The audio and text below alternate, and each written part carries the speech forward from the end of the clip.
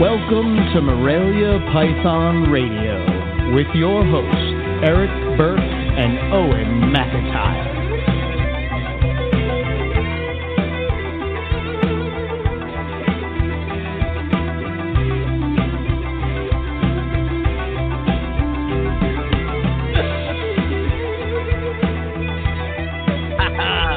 Welcome to Morelia Python Radio. Turn it off.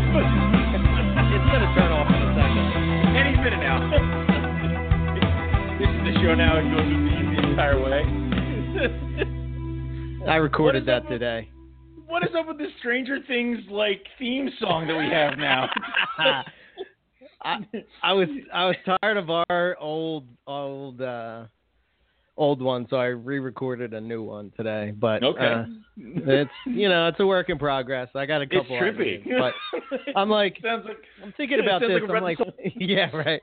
I'm like, why am I spending all this money to like have other people's music played on my thing? Like, what the hell? Like, if only we knew a musician. If only we knew a guy that could play a guitar. Oh wait. So yeah, that was a little taste, but I got like I threw it together pretty quick, so that's that. Anyway, here we are. We almost didn't happen tonight. Yeah, that was close. There was twice we were like, we're gonna have to call it. It's like, that happens rarely, but yeah. So I think probably after this month going forward, I pretty much have all the equipment I need to sort of do this. What becomes tricky for us is that me and you are not in the same room. So I'm using THP setup and be recording it into the computer. The only issue is that it probably won't be live, but maybe at some point we can work YouTube into it, that kind of deal, and then we could do it live. But I think because of this, so basically everything will still be the same for us as far as Blog Talk, because you can just upload a podcast. So I talked to the people at Blog Talk, and I told them basically your sound sucks. Your system sucks. We hate you. Well, it doesn't sound so bad, but the problem is the balance. So, when you get excited or I get excited, it all of a sudden blows out people's everything. ears out, Exactly. And right. I blow your ears out, you blow my ears out. We've done irreparable damage to each other's hearing. Yes. No wonder my guitar solo went too long. Damn it. I didn't know I was still playing. Yes, I thought I finished. So we definitely want to change that out. And get the levels correct and all that fun stuff. And there are a bunch of different ways to do that. So we'll sacrifice being live for having a better sound quality or something like that. So, yeah. Yeah. Also, gone are the days where we have to scramble to make sure we're out on a Tuesday. If we have something coming up, we can always pre-record and release it on a Tuesday. Oh, my God. Correct you are, sir. Wait a minute. I just really got excited. These young whippersnappers coming into the podcast realm, they got it all figured out. We've been doing the same stupid shit for the past, 8 years? I don't know anymore. What were the guys in Reptile and Chill? They were like, oh, where's our 25th episode? I'm like, that's adorable. 25th episode. Shut up. It's like... Yeah, 25. Yeah. We were at 25 in 2012. But here we are. I'm like, dear God. Yeah. Yeah, we're almost there. Almost at 400. What do you think? We'll stop at what? Maybe 8? 800? At this point, if we don't wait a minute. 800, that's like, I'm trying to do math right now. It's like, that's a lot. It's many years. I don't know if I could commit to that. I don't know if I can commit to any of that. There's this, I love podcasts, right? But there's this really cool podcast called, has nothing to do with reptiles or anything, but it's called 1+1. And basically what it is like, they look at different successful people and they basically it's two people's chemistry working off of each other. And what's funny is I'm like, wow, they could do that on me and Owen. But it's the Beatles was the first one, so that's what got me hooked, right? So John Lennon and Paul McCartney, that's and all they're like their whole process through the years of how they became the Beatles and then eventually how they broke up. But I was like, oh man, so this all ends badly? Like no matter what happens, it just ends badly? This is not a good show to listen to. There's never a happy ending. Right. Who's going to be our Yoko Ono? I don't know. Yeah. Someone's going to have to come screw us up. Anyway. Speaking of like the world's catching on fire. Oh, yes. Okay. I wanted to talk to you because I've been seeing a lot of stuff online today and yesterday pertaining to your favorite, IJ. Yes. And Pop One. And yes. I'm a little upset because normally when we start the show, I like to throw out that in the little host queue, I always don't go by my name. It's always something stupid. And today I was going to go by. You were. Yeah, I saw what you originally were. I'm like, he's not gonna click me. Like, like I'm sitting there, I'm like, he's not gonna click me on. He's not gonna want to. He's gonna be like, is that really? And then I'm at the text and be like, dude, will you just like?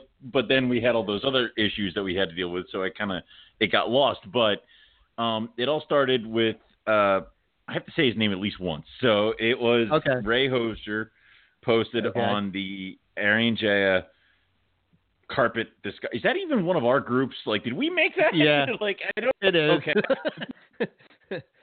Discuss what's happening later. But he posted on that IJ should only be referred to as Morelia Harrison, which is the only thing I've ever heard them referred to as.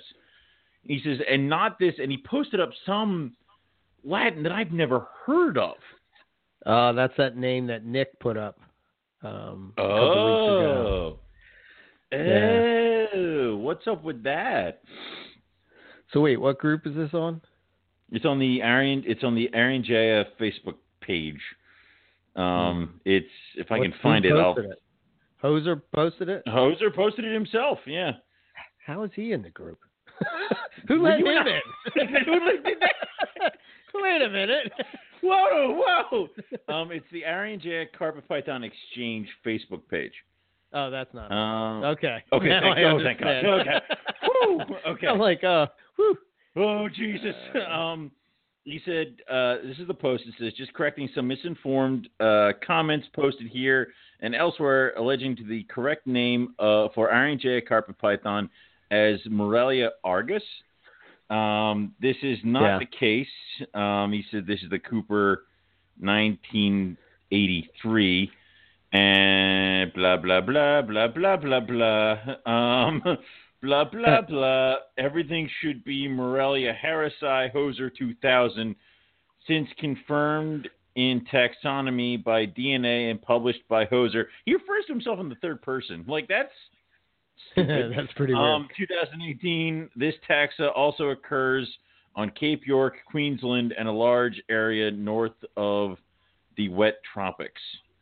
I don't necessarily disagree with that, but yes. Neither do I. I mean, and this is something that goes back to when we had at ICAST where Nick was giving his presentation. Everybody's like, well, why don't we just not call the carpet python Morelia Harrison? Yeah. And then Nick's like, but he's correct. So they're like, but we don't like him. It's like, he's like, that doesn't matter. He got it right. So, right. And I've never heard this from Morelia Argus or anything like that. So I have no idea what's happening. I've only ever heard them referred to as Harrison or Variegata, which is what we had to tackle earlier this year or late last year about the paper coming out saying that everything's Morelia Variegata. What the hell? So yeah, that was also in the Barker's book. I defer to you. What the hell's going on here? I'm not really a taxonomist. Right. But I think I'm not really a taxonomist. No, I am not a taxonomist. Wait, let me rephrase that statement. I am not a taxonomist. I do it sometimes. Like every once in a while, I like kind of like taxonomy on the side. I do it for cool stuff, but no. I can't pronounce words like well enough to be a taxonomist. Yeah, I know. So right? I don't even try half the damn time. So, but yeah. So I think So my interpretation of what goes on is basically Hoser sort of jumped in and he named Morelia spilota harrisoni. Right. And I think that most of the world, besides Hoser, hated the fact that it was named he named it.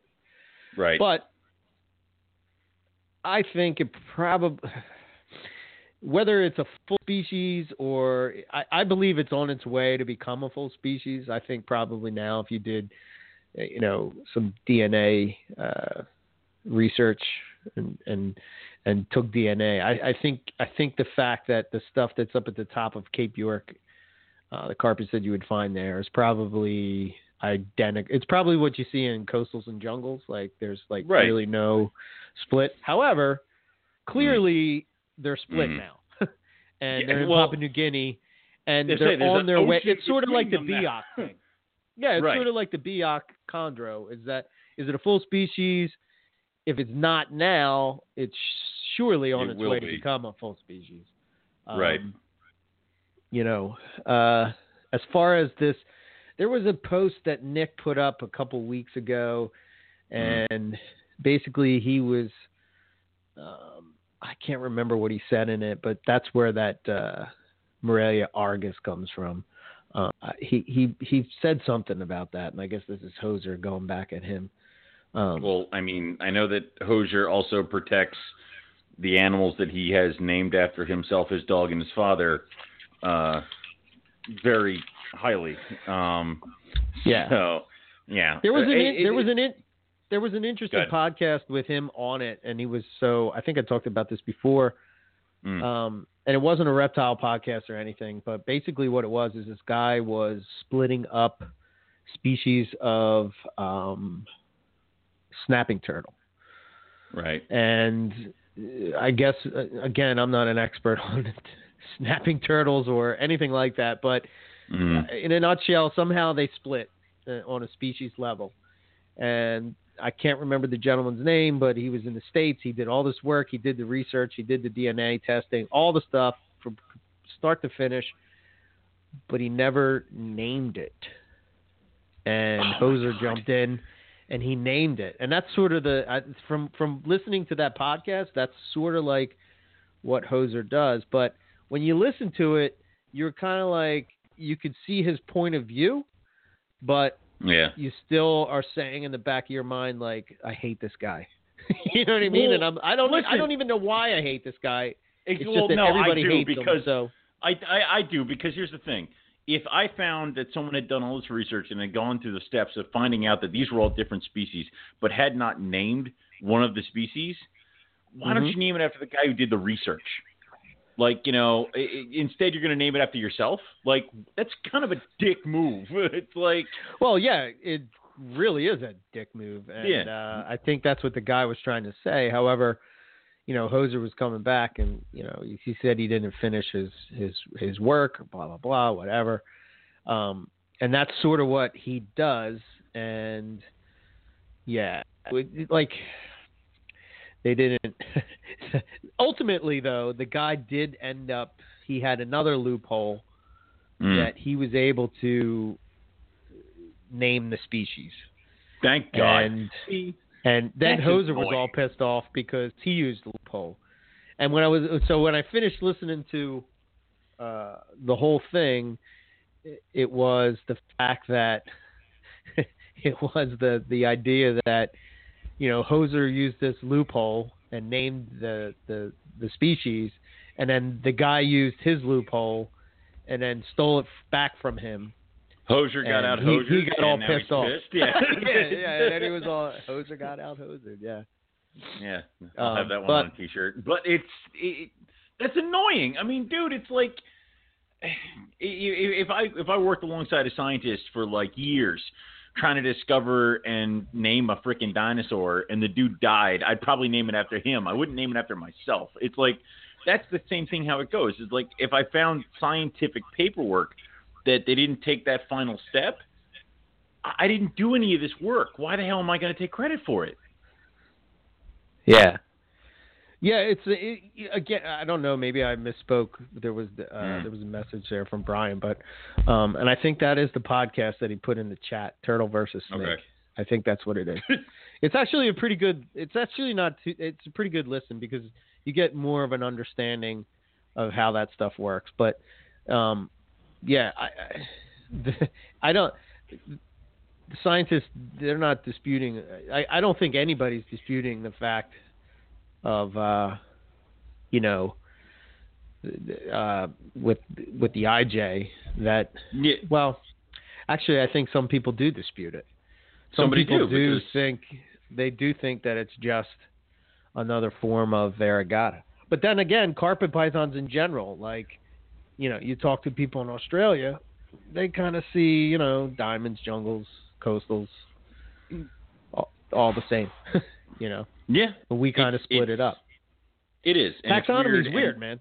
It sucks. And taxonomy is weird. And also, what is true this year will not be true next year. Like, it's something, there's always different stuff to be done, which is why things like DNA testing and stuff like that is going to be what is the be-all to end-all. But the problem is that we can't even agree how... What's the divergence? Exactly. Like, we can't even agree on what the divergence is. So we're going to fight about that for a while. There's always going to be room for fighting until finally we all agree on the same things, which is impossible. So I think the other part of it too, the other part of it is like, it's just our way of classifying, like, the animals don't give a shit. They're not. It doesn't change anything they do because we put it like, well, you are clearly Harrisoni and you are clearly Variegata. I bet you if you put the two together in the wild, they're gonna breed. Yeah. What does that mean? To some people that means that's that they're all one big happy family. To other people, they still look at it as locality difference. It's like I've seen, but the problem is that certain things, like, I wouldn't even go by hybridization because I've seen people breed hybrids of stuff in captivity that should never have met. Not just reptiles, even like mammals and stuff, but like Woma ball pythons are a thing that should never be. But I know for a fact Womas and ball pythons can breed. Are they called? Yeah. What are they called? The walls. I know.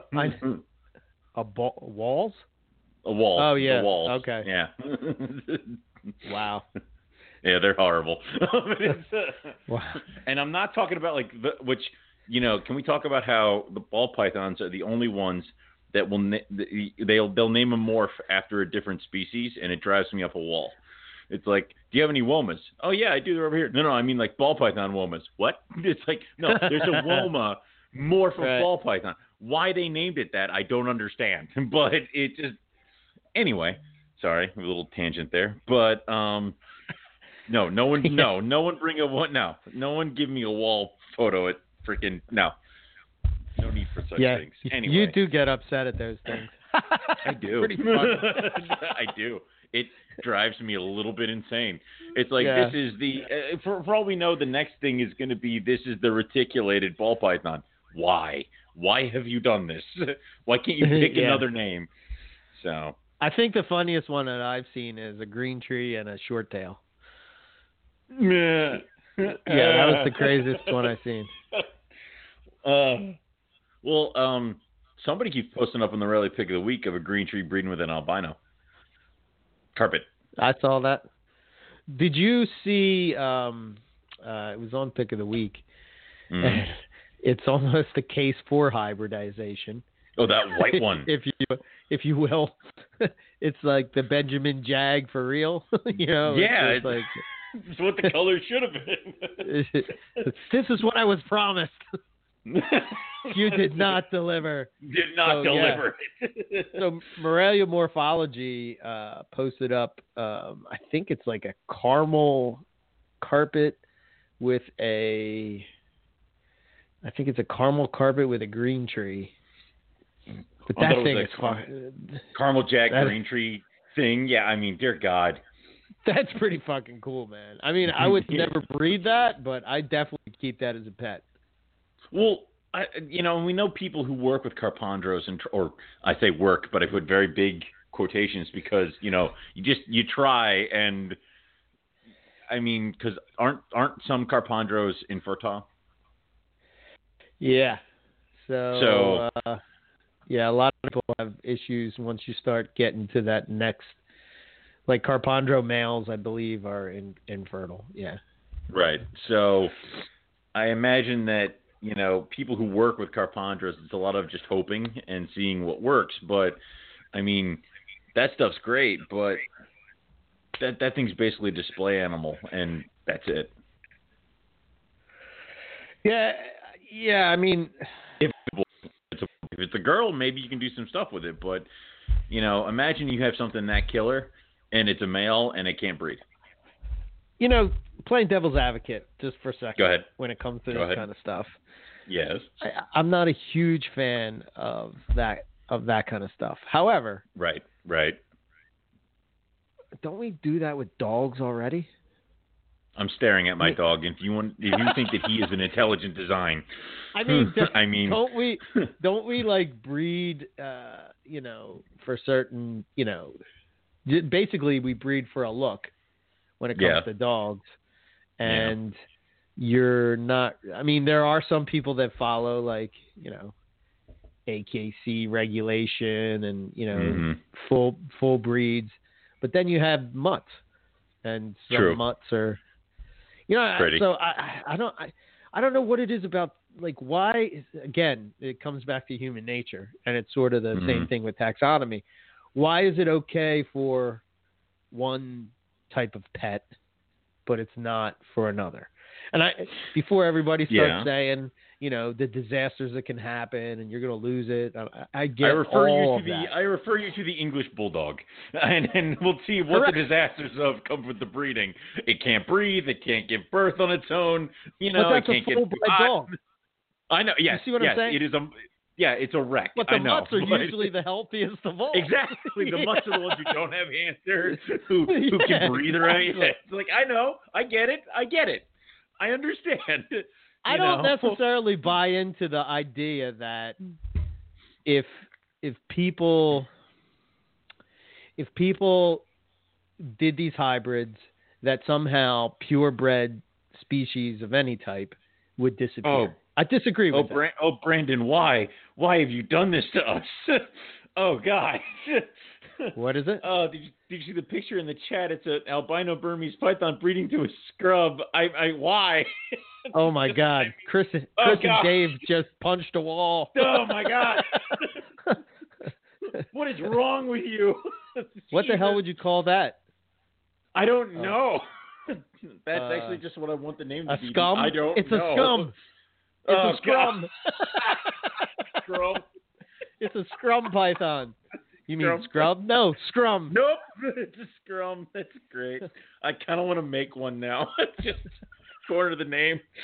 Yeah, just so you can be at Tinley Park, maybe guys, I got the hottest morph around. Scrum python. Scrum. This is a scrum Barneck het labyrinth green.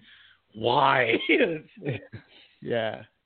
I mean, some of them really look cool, and then there's other ones that you look at it and you're just like, why? That just doesn't look. All right, well, let's think about it. Let's think about the really crappy ones. Obviously, I hate the wall because it just looks fucked up.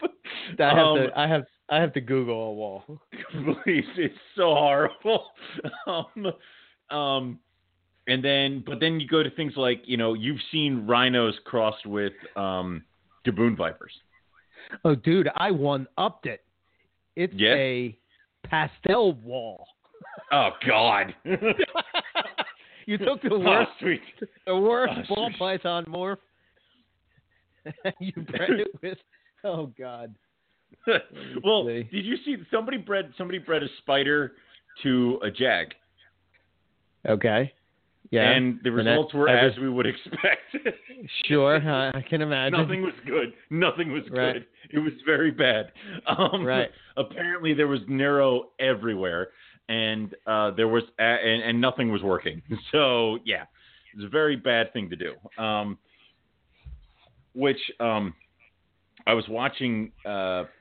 Brian Barczyk had a video blog out today where he went up to Nerd. Wait. Hold on. What? Yes.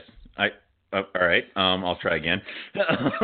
I was watching today, and Brian Barczyk had a video thing where he went up to Nerd. Oh my gosh! Wait, you're watching Brian Barczyk? That's crazy to me. What is going on in the world? Focus. Okay. Can't get past that. No, listen to what I'm saying, not who's saying it. Okay. Okay. Just all right. focus. Fair enough. Go ahead. Proceed. All right. And they were showing off the Jag reticulated python, and it actually has. They actually said that some babies are born with wobble like a spider. So now I'm thinking, do we have the same thing that we've seen in ball python and carpet python now emerging in reticulated python? Yes. Now, if I breed a jaguar carpet python to a jaguar reticulated python, would I get horrible twitchy babies? I would bet my next 5 paychecks on it. Me too. So there we go. Yeah. Wow. Mm-hmm. Yeah, so I mean, like I said, I'm not a fan of it, but oh God, there's the burn ball. Oh God, they're all horrible. Oh God, but I could see that as somebody who might be interested as just a really cool looking pet, getting if that appeals to them, not worrying about a breeding project and just keeping one. Like same thing with like a Borneo bat eater. Yeah, I think that's where the reptile hobby sort of misses the mark. Especially when it comes to snakes. Like, we don't really promote pet keeping. We promote breeding. Right. You know, like, everything's about breeding. And don't get me wrong. I mean, that's the awesome part of it. But, like, I think, for instance, if you look at our podcast is geared towards breeders. You could probably listen to it and still keep and not breed. But I think, like, for the most part, we're, like, you know, talking to the people that do this either A, for a living, or they have it as a business, or it's sort of a side hobby that pays for itself, that type of thing. But most I think, of the people we talk to have more than, like, 2 snakes. I mean, we're above that. Yeah. Right. And I just think sometimes, like, especially with Morelia, I mean, like, say what you will about GTPs, but you know, it's like, I don't know, as long as you don't breed them and you get the thing dialed in right, it's pretty much foolproof. Right. You know, carpets are pretty much foolproof. So like they make such nice display animals and you know, like some snakes, they don't really make nice display animals. They don't do a whole lot. And they could be considered boring, you know, as a pet, you know, right. But I don't know.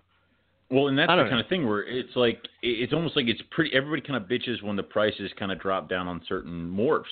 But, you know, now, you know, people can get really, really, really good looking ball python morphs as pets. They're like in that pet price range, albinos, pieds, a bunch of other stuff that like now they can have a really cool looking snake.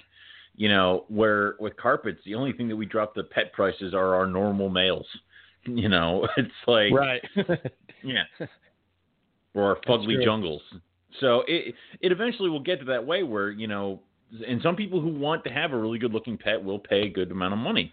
You know, some of those carpandros would look really appealing. And if you set them up in some kind of really cool digs and you can have them in a living room or some setup. So, you know, I do think that there's a market for just, I want to say just designer snakes.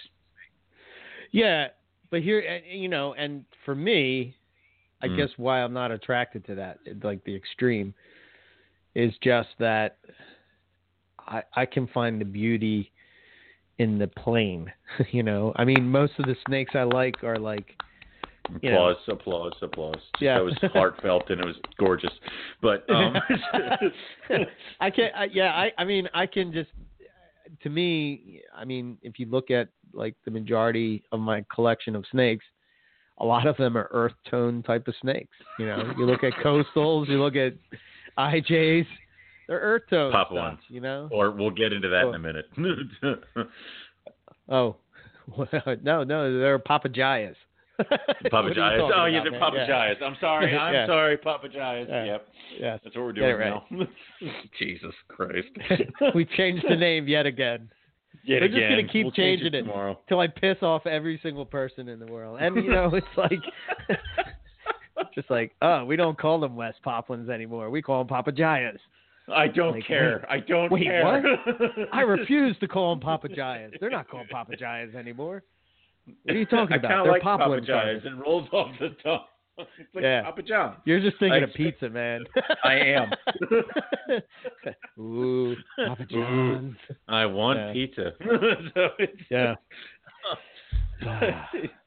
But no, that's fine. Like, it doesn't matter. And, you know, the thing is that IJ versus calling something IJ versus a Papa is not really big of a thing to me. You know, if you call it an Aaron J or whatever, if you call it a Papa one, whatever, I know what you're talking about. That's really not on the radar of things that you need to get right, in my opinion. When it's people similar call, to like, go ahead. Go ahead. No, I was going to say it's similar to like, you know, if you're in Australia, you call an inland carpet a Murray Darling. Exactly. It's just another name for the same damn thing. But nobody's like, oh my God, you called it an MD? Jesus Christ. You monsters. But here in the U.S., man, people's head would roll if you say, you know, exactly. I don't know. It's freaking silly, man. But here's the thing. That's not very important. But when I look at a tank of Papuan pythons and people are calling them olive pythons, it's like that one you should really just adopt the Papuan thing because it's a completely different animal. It's a completely different animal than what people now expect for olive pythons. So just change that. If you want to call an IJ, do it. We all know what you're talking about. It's okay. So, yeah. Yeah, it's almost like it's if you were to make it easier for everybody, we probably would stick with IJs because people just know them from the 90s as IJs. Right. Is that, you know, but then it's sort of like the argument for incomplete dominant. You know, well, just because we called it co-dominant for the past 20 years. That's different because it's factually wrong. It's like it's wrong. I know, but here's the thing. So is calling them IJs because they're really not they're from West Papua. They're not from Irian Jaya. Well, see, now you're hurting me. I don't know what to do now.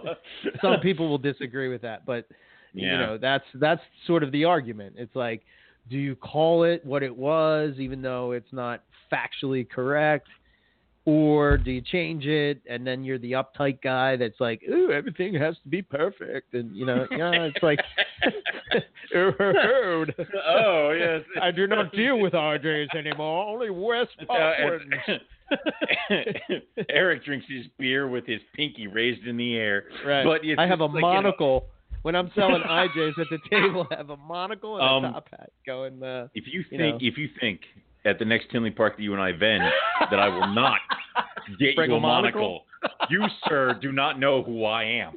Yes, so, clearly, I am not. Clearly, you have underestimated me.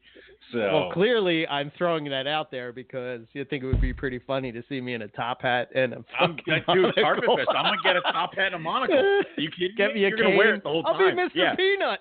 You'll be the Monopoly guy or Mr. Peanut. Both work. I'm all right with it. All right, Mr. so I gotta Peanut might be too tall. Well, actually, do you remember exactly? Do you remember the shirts I was talking about that we're going to put in the auction for Carpet Fest? They arrived today. They look awesome. Really? Yeah. Okay. I might keep one. Do you think we could raise $10,000? No, hell no. Damn it. I don't know. It all depends on if there's a really serious chondro breeder there. Like maybe I can get Buddy Buscemi to give up a lot for these, but not $10,000. He's not crazy or brain damaged, but right. Maybe Bill. Bill, if we dare Bill, maybe. He's on fixed income now, man. He's retired. That's right. He's retired. Yeah. He ain't giving up none of that cash. He can't do. Yeah, he's never gonna buy snakes from me again. So. Oh. Anyway. Moving on. But that's just it. Whatever you want to call them, it's whatever. But I do think that eventually we will fall into the what is correct. So. Eventually, people will start calling them Papuans or West Papuan carpets or Papuan carpets, and IJ will eventually get left behind. There will still be a pocket of people that will refer to them as RNJ or IJ, and then, it'll eventually be one of those things where people will just know that those two that's what that equals, and that'll be it. Or, yeah. The Papuan thing is a fad, and we'll eventually beat down all the people who just have to be correct, and we'll just silently go back to RNJ, and it'll be just a fun thing that happened. So yeah, we'll wait till they all disappear from the hobby, then we'll go back to IJ. Exactly. Then we go back to IJ. All right, guys, they're gone. They're gone now. Back. Yeah, I mean, I don't get. To me, it doesn't matter. To me, it's just a silly argument for a snake in a box. It's just a snake in a box, man. And yet we're talking about we are never re-releasing these back into the wild. Never going to go back. But then we're talking about these things like, we're talking about how this is a fixed thing and this is something that needs to be correct. But then we were just talking about hybrids and how most of this reptile community just turns their stomach at stuff when, again, it's just a damn snake in a box. None of these things are going back to the wild. If you think that you need to keep these things pure for the potential to release them back into the wilds of Australia, I hate to break it to you. Your animal will never be involved with any animal that will be released back to Australia. They have shit for that. In Australia, it's... Right. No. Yeah, it also... What? Any kind of zoo that is working with re-release programs, they have to stick to, have strict SSPs and all this other kind of stuff for those kind of things, and those projects they have to be working with other people who are over there in the natural habitat working on these projects. It's like, no, your animal will not be involved in this crap. So you mean like Chris Salemi isn't just putting two tigers together and letting them out in the Bronx? Well, I mean, I don't know. Every time I watch that show and I see him on there, and I'm like, "There's Chris ruining my Sunday." It's like I'm trying to watch the show. And then there he is, and I see him, and it just ruins everything because all I can think about is how there's Bigfoot stickers on my incubator downstairs, and it's because of him. I almost turned off the show in disgust. Oh, I did that because I wasn't putting them all. So, rage. See, I'm mad already. Oh, see, we brought up the big guy's name, and all of a sudden, not Chris, Bigfoot. Yeah, no. Yeah, I don't know, man. Me personally, I look at it this way. I do like the bloodlines. I do like the stuff that's pure. And I do like the idea of keeping that so that at a later date, if there is somebody that wanted something like a coastal carpet python, that they could get a coastal carpet python that is from, specific lineages and all that kind of stuff, or whatever kind of carpet python, No, you're exactly correct. We need to stop thinking about it from that way. We need to start thinking about it of like all of U.S. herpetoculture is almost like a zoo. And if we don't keep some things in U.S. herpetoculture or some things pure in U.S. herpetoculture, eventually we will lose them. And that's a shame for the people who might be interested in those things later on. So that's why we had that whole talk about different Morelia lines that are gone now, and that sucks because it would be really cool to work with that kind of stuff, and it's really cool to work with it from a pure standpoint. Take something pure and then do whatever the hell you want with it, but always make sure there's a pure thing to go back to. So, and how many times do we talk about other python species that were here and then are not anymore? Yeah, but, you know, I'm slowly coming to the realization of why that is. Yeah. Some pythons suck. That's just it. Some pythons suck. I mean, it wasn't because I think the morph thing is part of it, but I really think that, like, you know, there's some species out there that are not worked with because they suck. I mean, they just do. Suck how? Are we talking like they don't feed, they don't breed, they don't... well, no, who cares about breeding? Not even talking about breeding. I'm just talking about the overall keeping of them, or like just horrific. they I mean, come on, man. You think of, like, you know, feeding pygmy pythons. Like, no. They're beautiful. I love them. Yeah. But I bet you if you breed them and you have these tiny little babies that are smaller than corn snakes and you have to feed them a pinky tail, they probably suck. You know what I mean? Like, not a lot of people. You have to be really, really passionate about that species in order to, you know, want to keep it going. I don't know. Let's think of another one that sucks. What's another species of python that sucks? These pygmy pythons, they definitely suck. But, like, you take, like, okay, so let's say you take something like, you know, white-lipped pythons. They don't. They don't suck. Like, when I'm saying suck, I don't mean like the species sucks or they're ugly or anything like that. What I mean is, like, keeping them and breeding them in captivity. There's easy snakes and then there's hard snakes. Then there's difficult snakes. There's easy, intermediate, and difficult snakes to breed. And it's almost like, I think that people have this idea that, like, you can't, and I'm not even going to talk for people. I'll talk for myself. Good. You know, it's like I breed carpet pythons, and like that's not good enough. Yeah, you know what I mean? Like, because somebody will say, "Oh, well, you could put them two together and they'll breed," and like not necessarily. That's not true. Like, guess what? Yes, this season it's not happening. It's not true. Like, yes, you're correct. I can put males and females, and sometimes they will accidentally breed. But you know what? The same male and female together next year will be like, I don't like this guy. Like, no, it's not as easy. You know. Sometimes that's not true. And I wonder sometimes if it's just my perception of snakes I deal with, because, you know, I am so drawn to carpet pythons because I just love them. Like, to me, they're like the perfect snake, you know, and I don't think anybody is surprised at that statement. But, like, I can't find, like, no matter on radio. It's like, no matter what, I've tried all the shoes on. And only one fit. You know what I mean? It's like I've worked with that. I mean, like, let's go through. You've had Max.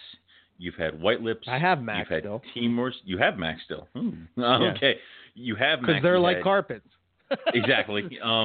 You've had. So they fit in the box. Exactly. Basically, if something can fit in the carpet python peg, you're cool with it. So Max, Womas, Scrubs, Olive, pretty much anything from Australia, you know, you're good with. But then, I mean, like, you've tried shorttails, you've tried Timors, you've tried retics, you've tried. Did you have boas at one point? Why do I want to say you had boas? I did. Oh my god. Yeah. Yes. But you've also had berms, you've also had retics, you've also had, you know, you have ring pythons. Those seem to be okay, which is weird for me. Yeah. So. Yeah, that is weird. Let's see. I think there's. Let me see if I can go through the list. Your Papuan pythons fit in that peg too, which is weird. Yeah. I have Angolans. I had African. Right. I still have African rocks. And I have ball pythons. So there's Africa. Then there's. Let's go Indonesia. So I've worked with Borneos. I've worked with Bloods. I've worked with Sumatran shorttails. Yep. I've worked with the orange-head Sumatrans. You know, shorttails, I love them, but I was talking to Matt earlier about this, but they just don't fit into my room. Like they can't withstand those kind of temperatures. You and I both can't do short tails. No. We break them. It's like, no, it's not good. Just give them the mat. No. Yeah. I can go and look at mats and be oohed and awed at the most beautiful short tails probably in the U.S., and that's good enough. And then you leave. And then you don't have to keep everything. Yeah. Yes. Yes. Let's see. So I've done all the short tails. I've kept them all. Right. I've done Moluccan scrubs. I've done northern bar necks. I still have southern bar necks because they seem to fit in that box. They're closer to doing. Yeah. And I've done the Highlands. I still have some of those. I've done Moluccans. I've done Tannenbars, Halmaheras. So pretty much the scrub complex I've done. Let's see. As far as Liasis, I've kept Savus, Olives. The only ones I haven't really kept is Duns. I still have water pythons. You and me both, brother. Yeah. So there's that. Retics. I still have those 2 females from Garrett, but I would not. Beautiful snakes. One of the most beautiful ones in the just the natural, color and pattern and everything. Beautiful, but it's just not in my wheelhouse, so to speak. Right. Like I just wouldn't see myself breeding those. But you've done things that you want to get back into, like blackheads are on your list of stuff that you want to get plugged back into. You did Aspidaites of blackheads and womas, and you still got your womas, which I'm really jealous of your womas. I keep looking at mine, and I'm like, you're not as pretty as Eric's, but you're breeding, so I don't know what to do here. But it just like there, and also you've done you have a bunch of pygmy python stuff for a while too. I mean. You pretty much have tried on everyone python shoe. Oh, yeah, well, I mean... Bolins and Duns. That's pretty much it. Yeah. Love for hybrids. He did... all right, so Riley's here now, so we have to pretty much just restart the show over. So welcome to Morelia Python Radio. Right. Riley. Blah, blah, blah. Thank you for coming in late. Show starts at 9. Thank you. Yeah. God. So yeah, but, I mean, I don't know. Yeah, it's kind of like and 2 jobs. Wow. Good for you, man. It's kind of like that thing. Like I've just come to the realization over the years that like there's certain species that there's a reason why they're not really, bred as much. And again, I'm not saying that the morph thing doesn't have anything to do with it. It does, but like, it just seems like to me, it's more, again, like I think I was starting to say this, but like, I breed carpet pythons. I love breeding carpet pythons, and that's good enough for me. I don't need a freaking badge to say, "Ooh, I bred, this species," because there's guys out there that are passionate about. Like if you look at Keith, like I mean, he's got to be one of the most passionate Boelens keepers that there is, and eventually one day he will breed them. Look at Matt. He loves short tails. That's his thing. Like he will, he dabbles in other species and stuff. But like, I bet you if you told him you can only keep one, what do you think he's going to pick? You know what I'm saying? Obviously, the short tails. I mean, duh. Right. But, because that's where his, and it's good to sort of like branch out of that and whatnot.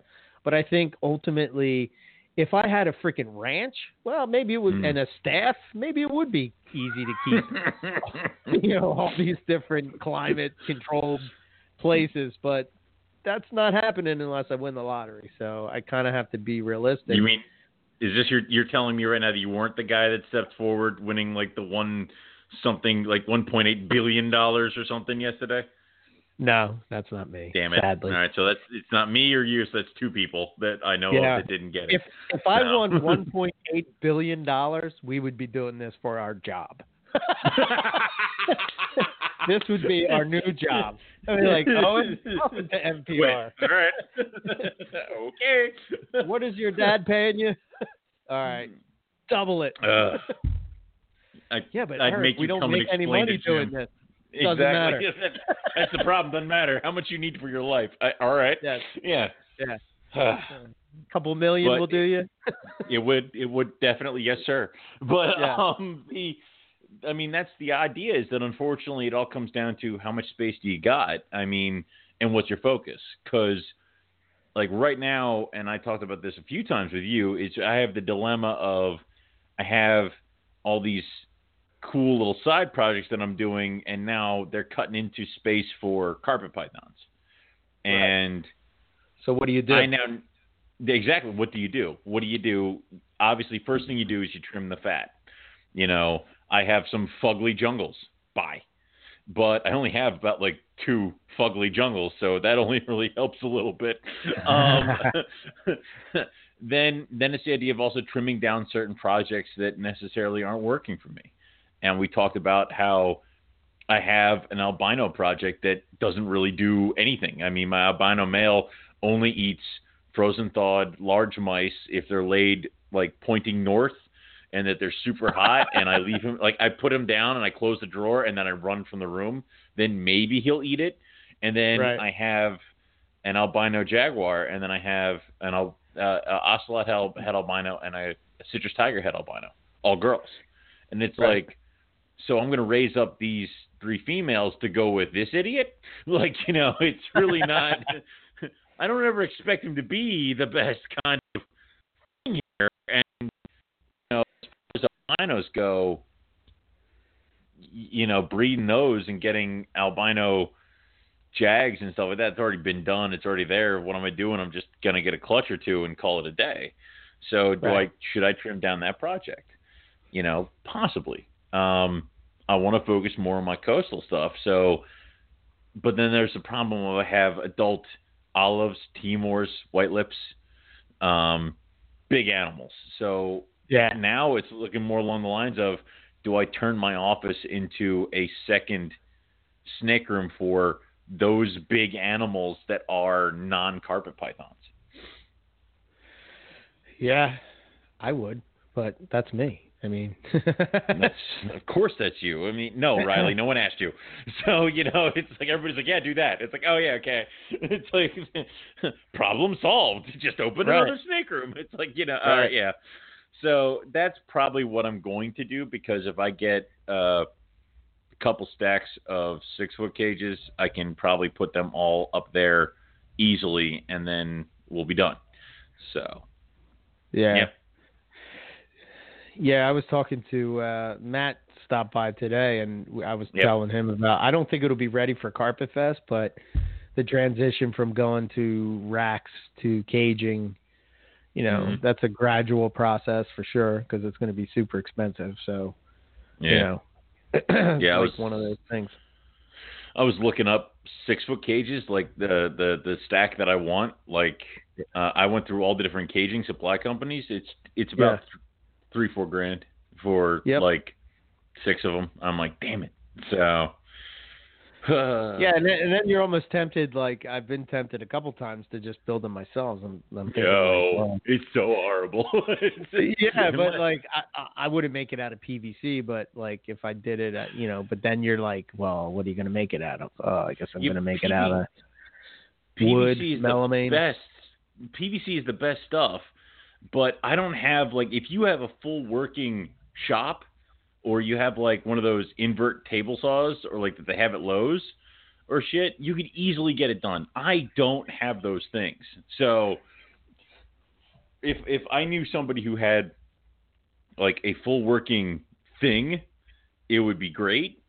Because let me put it this way: if I can somehow convince Keith McPeak that if I drop off the stuff at his house, can he build them for me? Because we've seen him build a ton of stuff, like great cabinets and other stuff like that. Like, I would love to do that. I would say that I built 2 6-foot cages for my olive pythons out of black PVC. And it wasn't necessarily difficult, because I did have a circular saw. But the problem is that you don't have the professional corners, edges, it's not completely lined up correctly. You have to do a lot of sanding and hiding all your crimes. If you had a full working wood shop, you could probably do 10 times better job than I did. It's one of those things that I would also kind of dabble in again if I really got into a bind. I paid probably about $400 or $500 for a stack of PVC sheets, and by the time I was done, I got 2 cages out of that, and as well as I think like a rack or two. I'm sorry, I got 3 cages, 2 6-footers, 1 3-footer, and then a 32-quart rack out of it. But it was like worth the time and the money. It probably wasn't really all that it was cracked up to be, because if we do it down, I paid $300-400 for this stuff, plus glass, plus my time, plus a lot of the crap, plus, because I didn't know what I was doing, a lot of the stuff went to waste because the cuts were stupid. Right. It wasn't really worth it, in my opinion. I'd much rather try to find somebody who's professional out there and just have them do it. And if I have to do it in piecemeal and buy like 2 6-footers, and then next year buy 2 more 6-footers, and the next year buy 2 more 6-footers, and just slowly build up on it, we'll just do that. So, yeah. I mean, I don't know. It's like one of those things. The whole debate about racks and caging. But for me, it's purely because I want to look at the snake. Exactly. There's no difference. Just I get jealous because I go to other people's places and it's just like, oh wow, you can check out what's going on. I saw Chris posted up something the other day, and he was talking about Halmahera scrubs. Yep. And he had a similar experience to what I had, where he put the scrub in the tub, and like he said, like he forewarned people, like before you start with your post about why would you keep this, beautiful python in a tub or whatever. But it's where the animal was doing the best. So like, especially when you're trying to establish a species, man, like, who cares? Is it eating? Is it eating? Is it shitting? Is it shedding? Cool. I don't give a damn what's it in if that works out well. If it's a healthy animal, okay, whatever. If you're telling me putting it in a cage freaks it out and it doesn't want to eat and it dies, keep it in the damn rack. And then the other part of it is, like keeping it in racks. It's like, let's be honest, we keep them in racks because we can keep more. Mm-hmm. I mean, part of, that is part, like, why do you keep a carpet python in a rack? Well, because I can keep more in a smaller space. Is that right? Is that wrong? I don't know. Whatever. I guess it depends on how you look at it. Like, it seems like the snakes are doing good. And I see people talk all the time about, there have been some studies that, say that, snakes will get, from like stimuli, they, I can't think of the word. You're a zoo guy, what do they call that when they like, give tigers, big things of ice that they have to dig through to get the enrichment. That's right. It. Yes. Thank you. Yeah. But like, I'm sure that can't be a bad thing. It's sort of like the humidity talk. Me and Matt were talking about this earlier, right?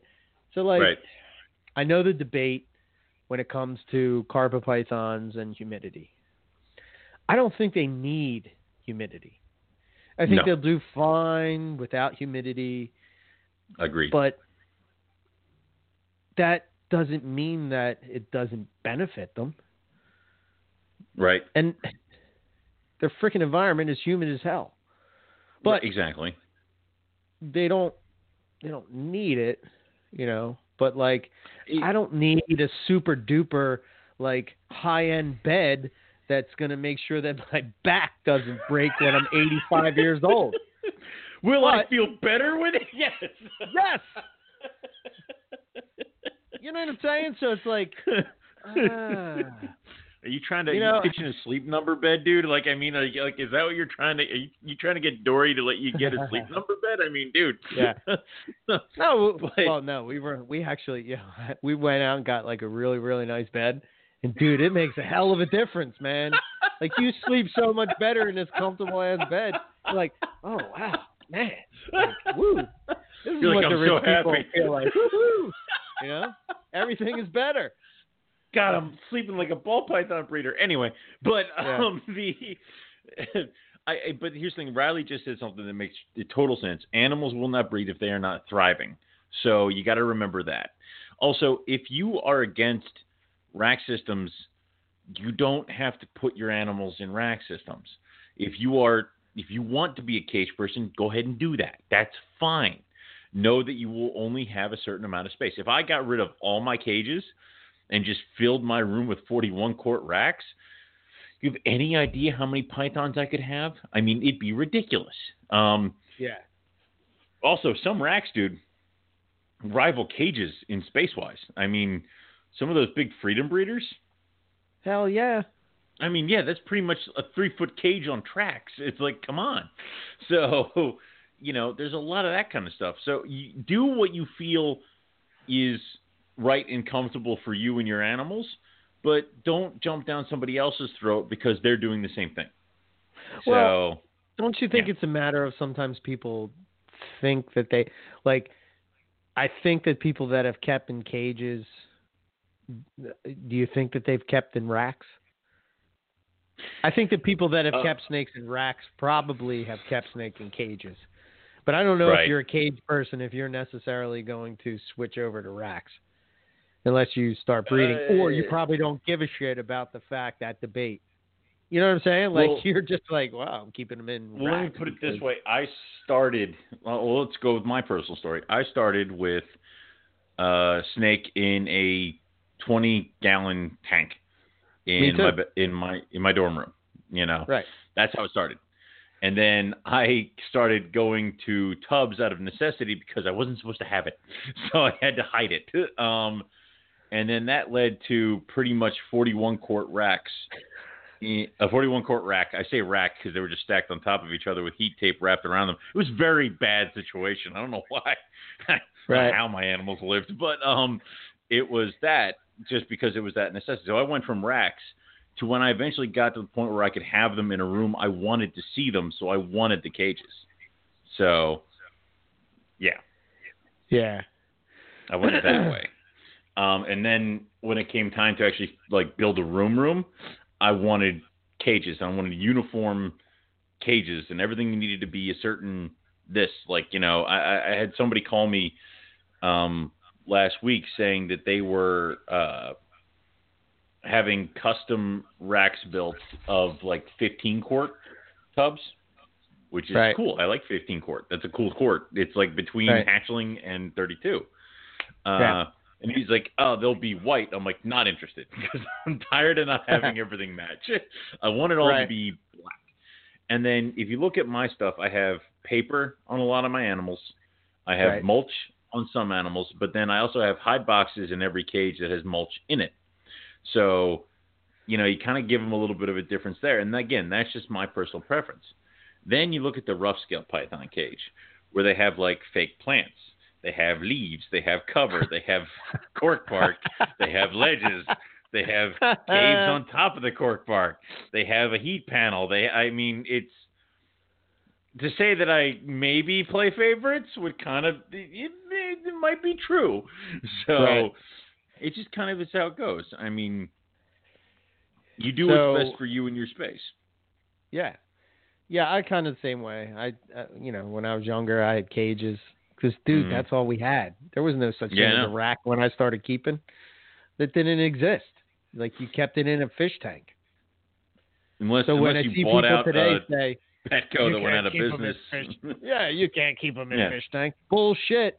I did it for years. To be honest, if you're going to do diamond pythons, I think you should keep them in a fish tank.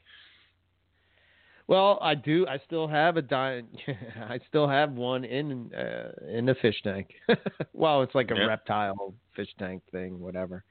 But Yeah, man. Well, I don't know. In the chat right now, they were talking about Vision Boa racks, and they're pretty big. And this was Brandon, but he says that he doesn't like heat cord. I prefer the heat cord, and I'll tell you why. I love heat cord. I use heat cord first for of all, my it's UL rated. show displays. Yeah. Yes, it's UL rated, which is super safe. And then, the heat tape, I don't care what you tell me, that shit makes me nervous. We've only burned down a few places, like, Pro Exotics and a few other places. Yeah. But so when I was first when I was first researching what kind of racks I was going to get, Rob, happy birthday to Rob, by the way, today's his birthday. Yay! Oh man, you just spiked everybody's ear. Yay! Sorry. It's all right. It happens. We're fixing it. Yeah, it will be fixed soon. Anyway, Rob had mentioned heat cord, and I was like, oh, man, heat cord, that sounds like, that sounds super, super shitty. Like, I don't know, it just sounded cheap to me or whatever. So what I did, I got it, and, obviously I'm listening to Rob. He knows what he's talking about. He's been dealing with all these different species or whatever, and this is sort of what he said is good. But the reason I like it so much is, like, I can make a bigger hotspot or a smaller hotspot depending on the individual animal. So, which is good, especially because the racks with those tubs lower to the ground. Correct. Yeah. So, like, and then the ones at the top are, obviously I don't have to put as much. Heat rises. I love that flexibility, man. I do, and I love feeling, not that that can't burn down either, but heat tape, from what I know, I don't know.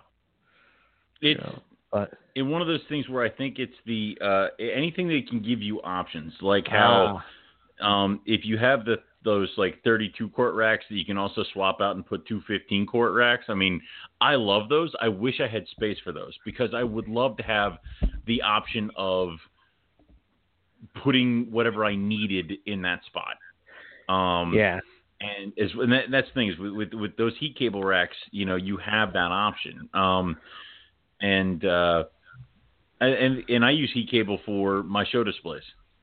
I run it along the back of my I run along the back of my acrylics because I don't want anything to be cold. Like, it's but I do primarily use heat panels in my cages, which Reptile Basics just put out a new model of heat panel, and I hate it.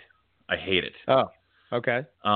Because it used to be that the panel and the cord were completely like the cord was internal, and then like the cord would just go out the back and out of the cage. Now the cord plugs into the panel. So what happens is that if a snake goes and touches the cord, it can unplug the panel. Ooh. Yeah. I hate it. That's weird. Do you know how many times a rough scale will unplug a panel? Yeah. Every goddamn night. So you almost have to have the back of the panel right up against the back wall with a hole leading out, and that's where the plug comes in. Basically, you have to make sure that the snake can't touch it at all. Gotcha. And that limits where you can put the panel. Huh. So yeah, that's kind of weird. I recently just started using heat panels, and I actually like them. I do. I didn't like think I would. Light. Yeah. Yeah. So that they're on. Yep. But I think 2 of them that I have are Reptile Basics, the old one, and then 2 of them that I have are from Pro Products. Yeah. And I think Pro Products are I mean, even though it's a pain in the ass to order or whatever, I think in a way it's kind of good because he can tell you exactly, what size you need and what you need, so you don't get something too big or too, But I want to back up for a second because when we were talking about, talking to people over the years, and trying to put information out there, I always think of like when I was a new person coming in or just learning as much as I could about the species that I kept. And I would hear people talk about things, and they would talk in like, you know, oh, I love this or I love that. This is what I do. This works. And always forgetting little minute details. And here's the difference. You know, we were talking about the Vision racks and the heat cord. So my room is heated. If you were putting this in a room that's not heated, I would not recommend a Vision rack. I would agree. Yeah. Yeah. Because the my sides room are is open. Also heated. Yep. Right. You know what I mean? The sides are open. It's ventilated. It's, you know, I just don't know if that's the perfect system if you're not in a heated room. I think if you're not in a heated room, it's probably best to have a cage, to be honest. I would think that would be the way to go. Yeah, because you can have the cool side and the warm side. You can also give the snake the more of the option. So I would say that if you are not in a heated room, a cage would be the way to go, or even just probably have to go with the heat tape rack. But like, I want to say belly heat maybe, because back heat probably wouldn't be good. I dealt with back heat for a while. I think with certain species, it's probably okay. But I always preferred the belly heat because I just felt that, I don't know, like they want to bask. Like I was even thinking with my diamond python setup, like I was thinking about putting like some kind of like tile on the, like not in it, like not secured to the cage, but like some kind of tile that when it heats up, it's going to retain that heat. So that the snake can go and bask on that, you know, if they want to at nighttime. I did that for the monitors. It was just a big flat rock that was underneath where their lamp hits, so that at nighttime when the lamp turned off, that thing still gave off a hellish amount of heat. Also, they had the panel at night too that kept them from going below a certain temperature. So it works. I'm always curious with. Now we're switching gears all over the place, but when it comes to monitors, do you turn the heat off at night? Or do they still get that hot spot at night? I did because they had a big bulb in their cage that would get them close to like, I want to say like, you know, 100 freaking degrees. I mean, they need a lot of heat, dude. Like they're I know some of them say like 120. 130 watt or degree hot spot. So I literally had in their cage this giant ass like heat bulb that would just hit this rock and it would get hot in that cage, hot enough for them to bask and digest. But we kind of had the one thing where we like for a while there I was swapping out their heat bulb for a red light at night, but the red light didn't really give off that much heat and anything like that. Plus, I talked with Andrew and a few other people, it was okay to turn off their heat just as long as they got to a certain temp during the day. Right. You know, the same thing as basic carpet python stuff. It's fine, whatever you do to them, just make sure they get to like 80-something at one point. So, you know, I started doing that where I just had their light on a timer, but they had in their cage the really, really big heat panel. I forget what the wattage is for that. But it's huge.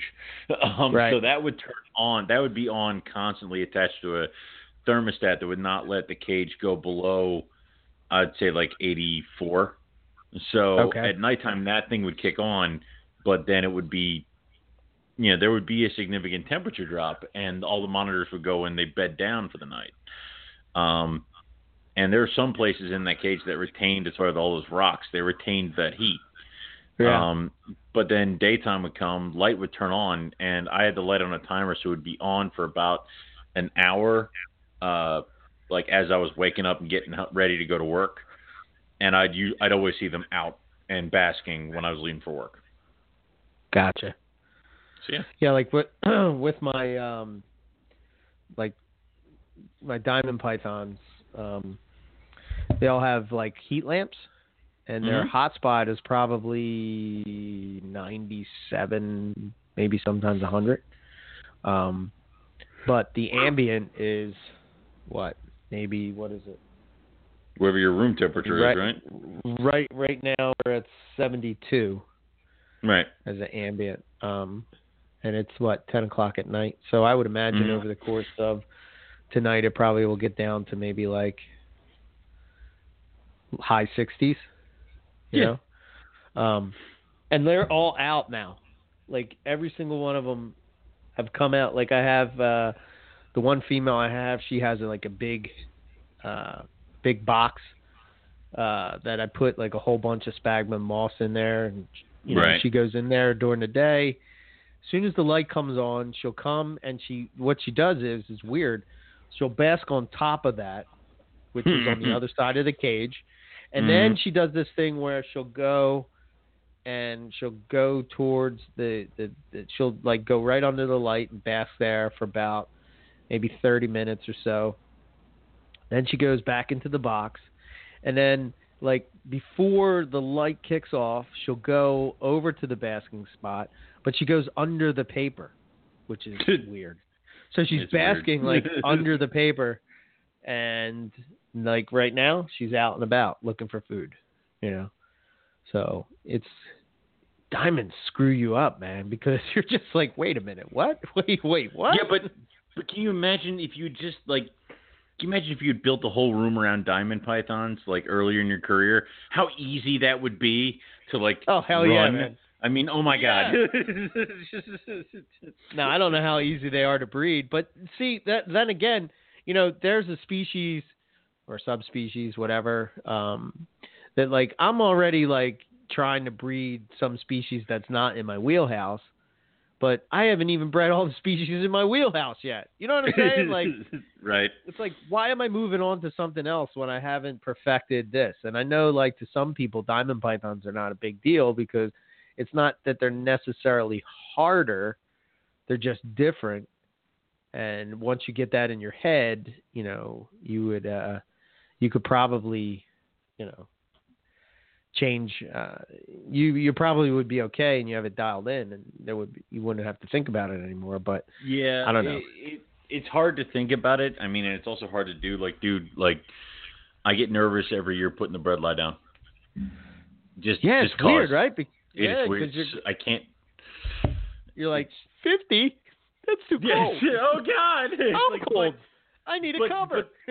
But then they're breeding. I wouldn't sleep and I'm at 50.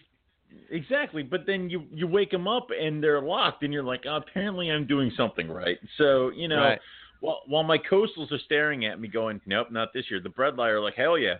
I'm like, all right, so this year we're going to have breadlie and insert whatever here. So, it's, yeah. I'm curious to feel that environment. I'm curious to, like, you know, hopefully one day I get to go to Alice Springs. And I'm curious to see what that would be like, to see what that cold is like, you know, like to be in a tent in Alice Springs in the middle of nowhere at nighttime, and you're like, oh my God, I'm so cold. I'm so cold. And you're like, walk out your tent and there's some breadlie just cruising around, like looking for food. It's like, all right, whatever. Fuck you, snake. It's like, it's weird and it's difficult. And I mean, like, I know we've talked to numerous people where it's like they can get things to breed by just getting them onto how they do things and on their cycles, and getting the snakes familiar with what's going on with you and your process. There are certain types that I think you could try for eons to try to get them onto your process, and they just will not go. So, yeah, because the trigger's not hit. Exactly. Oh, man. Mike Curtin just posted up. I don't know. Is he listening to the show live?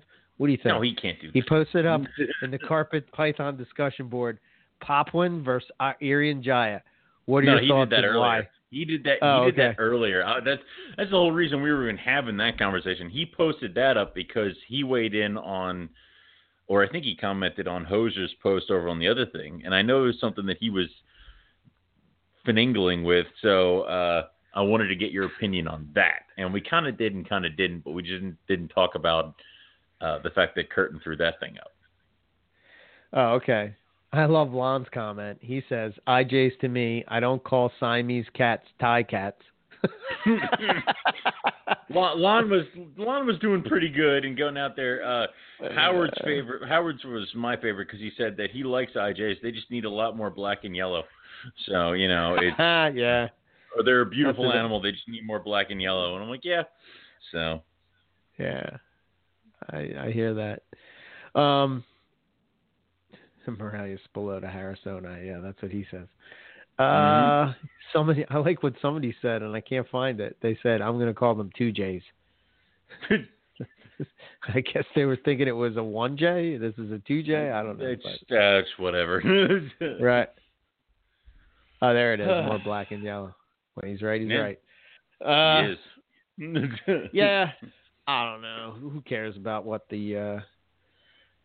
here's another poll. Are Cypress Creek diamonds pure?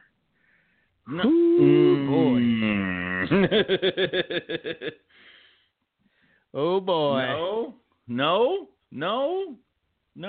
Right? No. Did we establish that? They're questioned. Yeah. Well, let me put it this way. Cypress Creek diamonds look like nothing else other than Cypress Creek diamonds, right? No, they look like diamond pythons from what I've seen. I mean, some of them could pass as diamonds. Yeah. Diamonds. So what you're telling me is that there could be actual diamonds and then there could be diamond coastal hybrids in Cypress Creek? Say that again? Are we talking that there's diamonds and then there is Cypress Creek the thing we were talking about with coastal and diamond integrate or no? Am I thinking about something else? I think you're thinking about something else. Okay, I'm thinking about something else. Never mind. Continue. Yeah, Cypress Creek is a line of diamond pythons that had like the I guess the validity of their purity is in question. Okay. Because no, I was thinking about what were we talking about last time about those diamonds that are in Australia that were like gorgeous. Oh, rainforest diamonds? Yeah, thank you. Sorry. Yeah, my fault. Yeah. I got confused. Yeah. All right. So, but their purity is in question how? Well, the pure diamond guys would have you believe that they were mixed with, jungles. So they become the 88%, diamonds, which you don't see anymore. And that's sort of where they think that they went. Well, the problem is that you don't see 88% diamonds anymore because people got really good at breeding diamonds. So there was really no point. I think for a while there, people bred diamonds to jungles just so they could push and try to get to the high blood diamonds and then get kind of the poor man's diamond python. Now you just go get diamonds. Yeah, I mean, I don't know that, man. Again, it goes back to that purity thing. It's like, I don't know if the guys that are so hell bent on diamond pythons being so pure, if they would recognize that stuff if they were in the wild. I don't know. But it all goes down to it. If you want pure diamond pythons, go to the guys that will give you pure diamond pythons. If you're buying a diamond python off of a table of some guy at a reptile show who has primarily Burmese pythons, it might not be pure. And you should accept that and know that as a fact and not be disappointed when somebody tells you it's not. Right. I'm sorry. Yeah. If you really want it, go to the guys and get it. I think you're right there. Like, that's diamond pythons are one of those species in the carpet complex that they seem to be the most fanatical is not the word, but you know what I'm saying. Like when it comes to purity. Yes. And I can see why, but I still don't think that an 88% diamond python cross is ugly either. I mean, I have diamond coastals that I think are pretty snakes. Yeah. And I may not breed them, but pretty cool, you know. The problem is that if you go and you buy diamond pythons without doing your research, and you buy them from a table, what happens is you go to sell them and nobody wants to buy them, or people that don't know diamond pythons will buy them, and they're going to be super disappointed when they go to a diamond python group and they're like, well, what is it? And they're like, oh, it's Cypress Creek. And they'll be like, oh, they're not pure. And then they get all pissed off. You know, I don't know. Well, I don't know. It's one of those things you definitely should do. You definitely should do your homework when it comes to that. I mean, exactly. Gary Valle or whatever, I mean, he's kind of the diamond python guru. So I would imagine that if you get anything from his line or lineage, I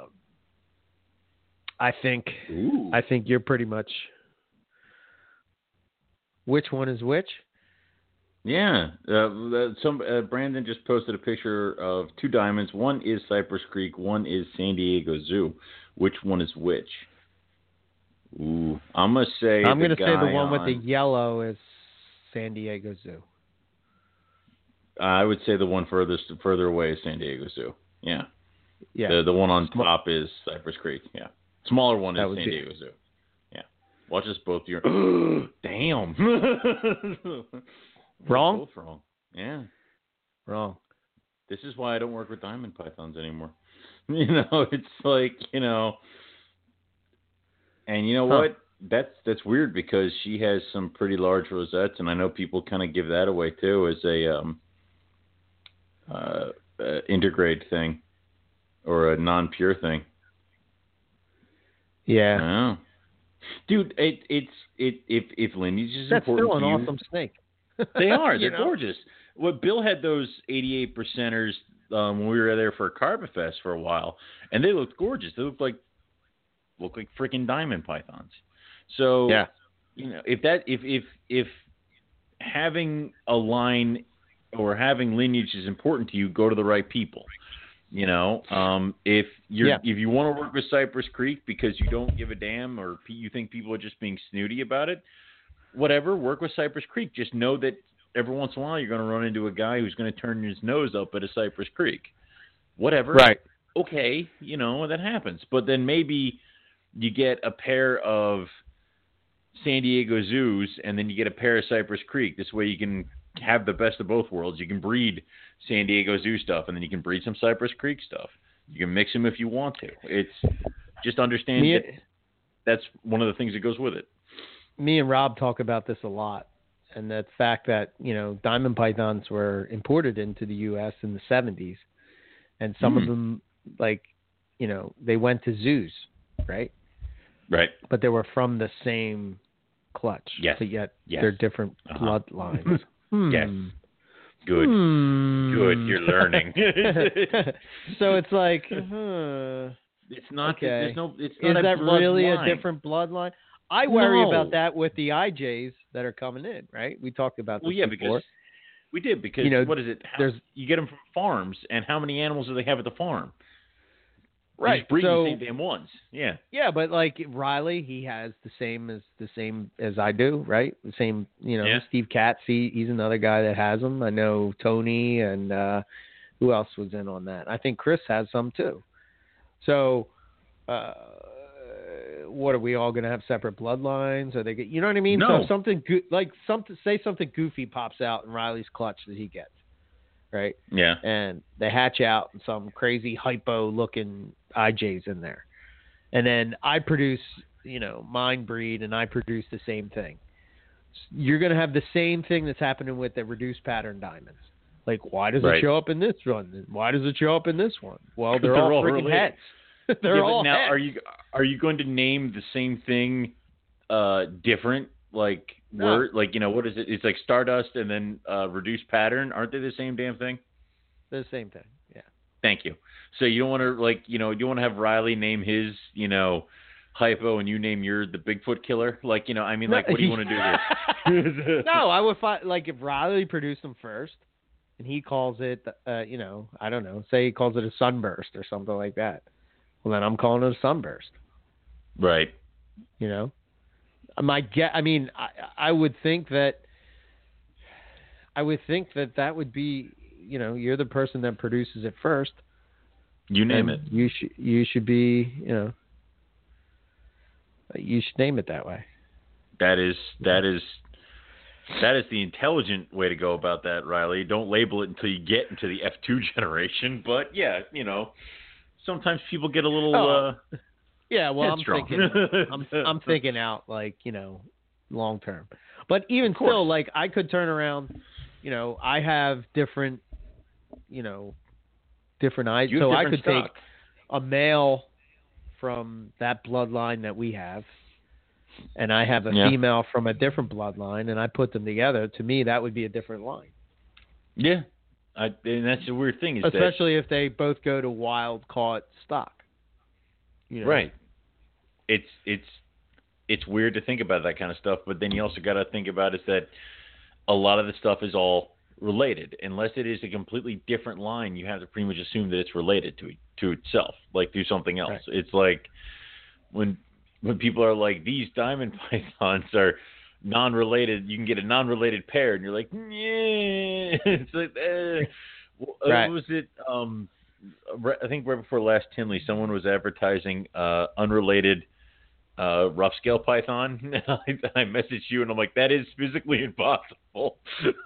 Unless somebody wants to admit to doing a hell of a lot of poaching, like that is impossible. So right.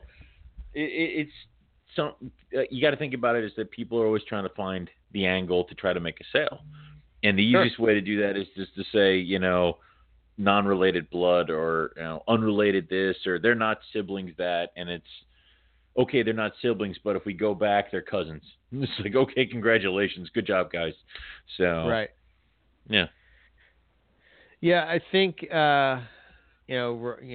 again, this is another point to think about, but Riley brought up the fact that those imports that we get, are they from the same parents or are they not? They could be.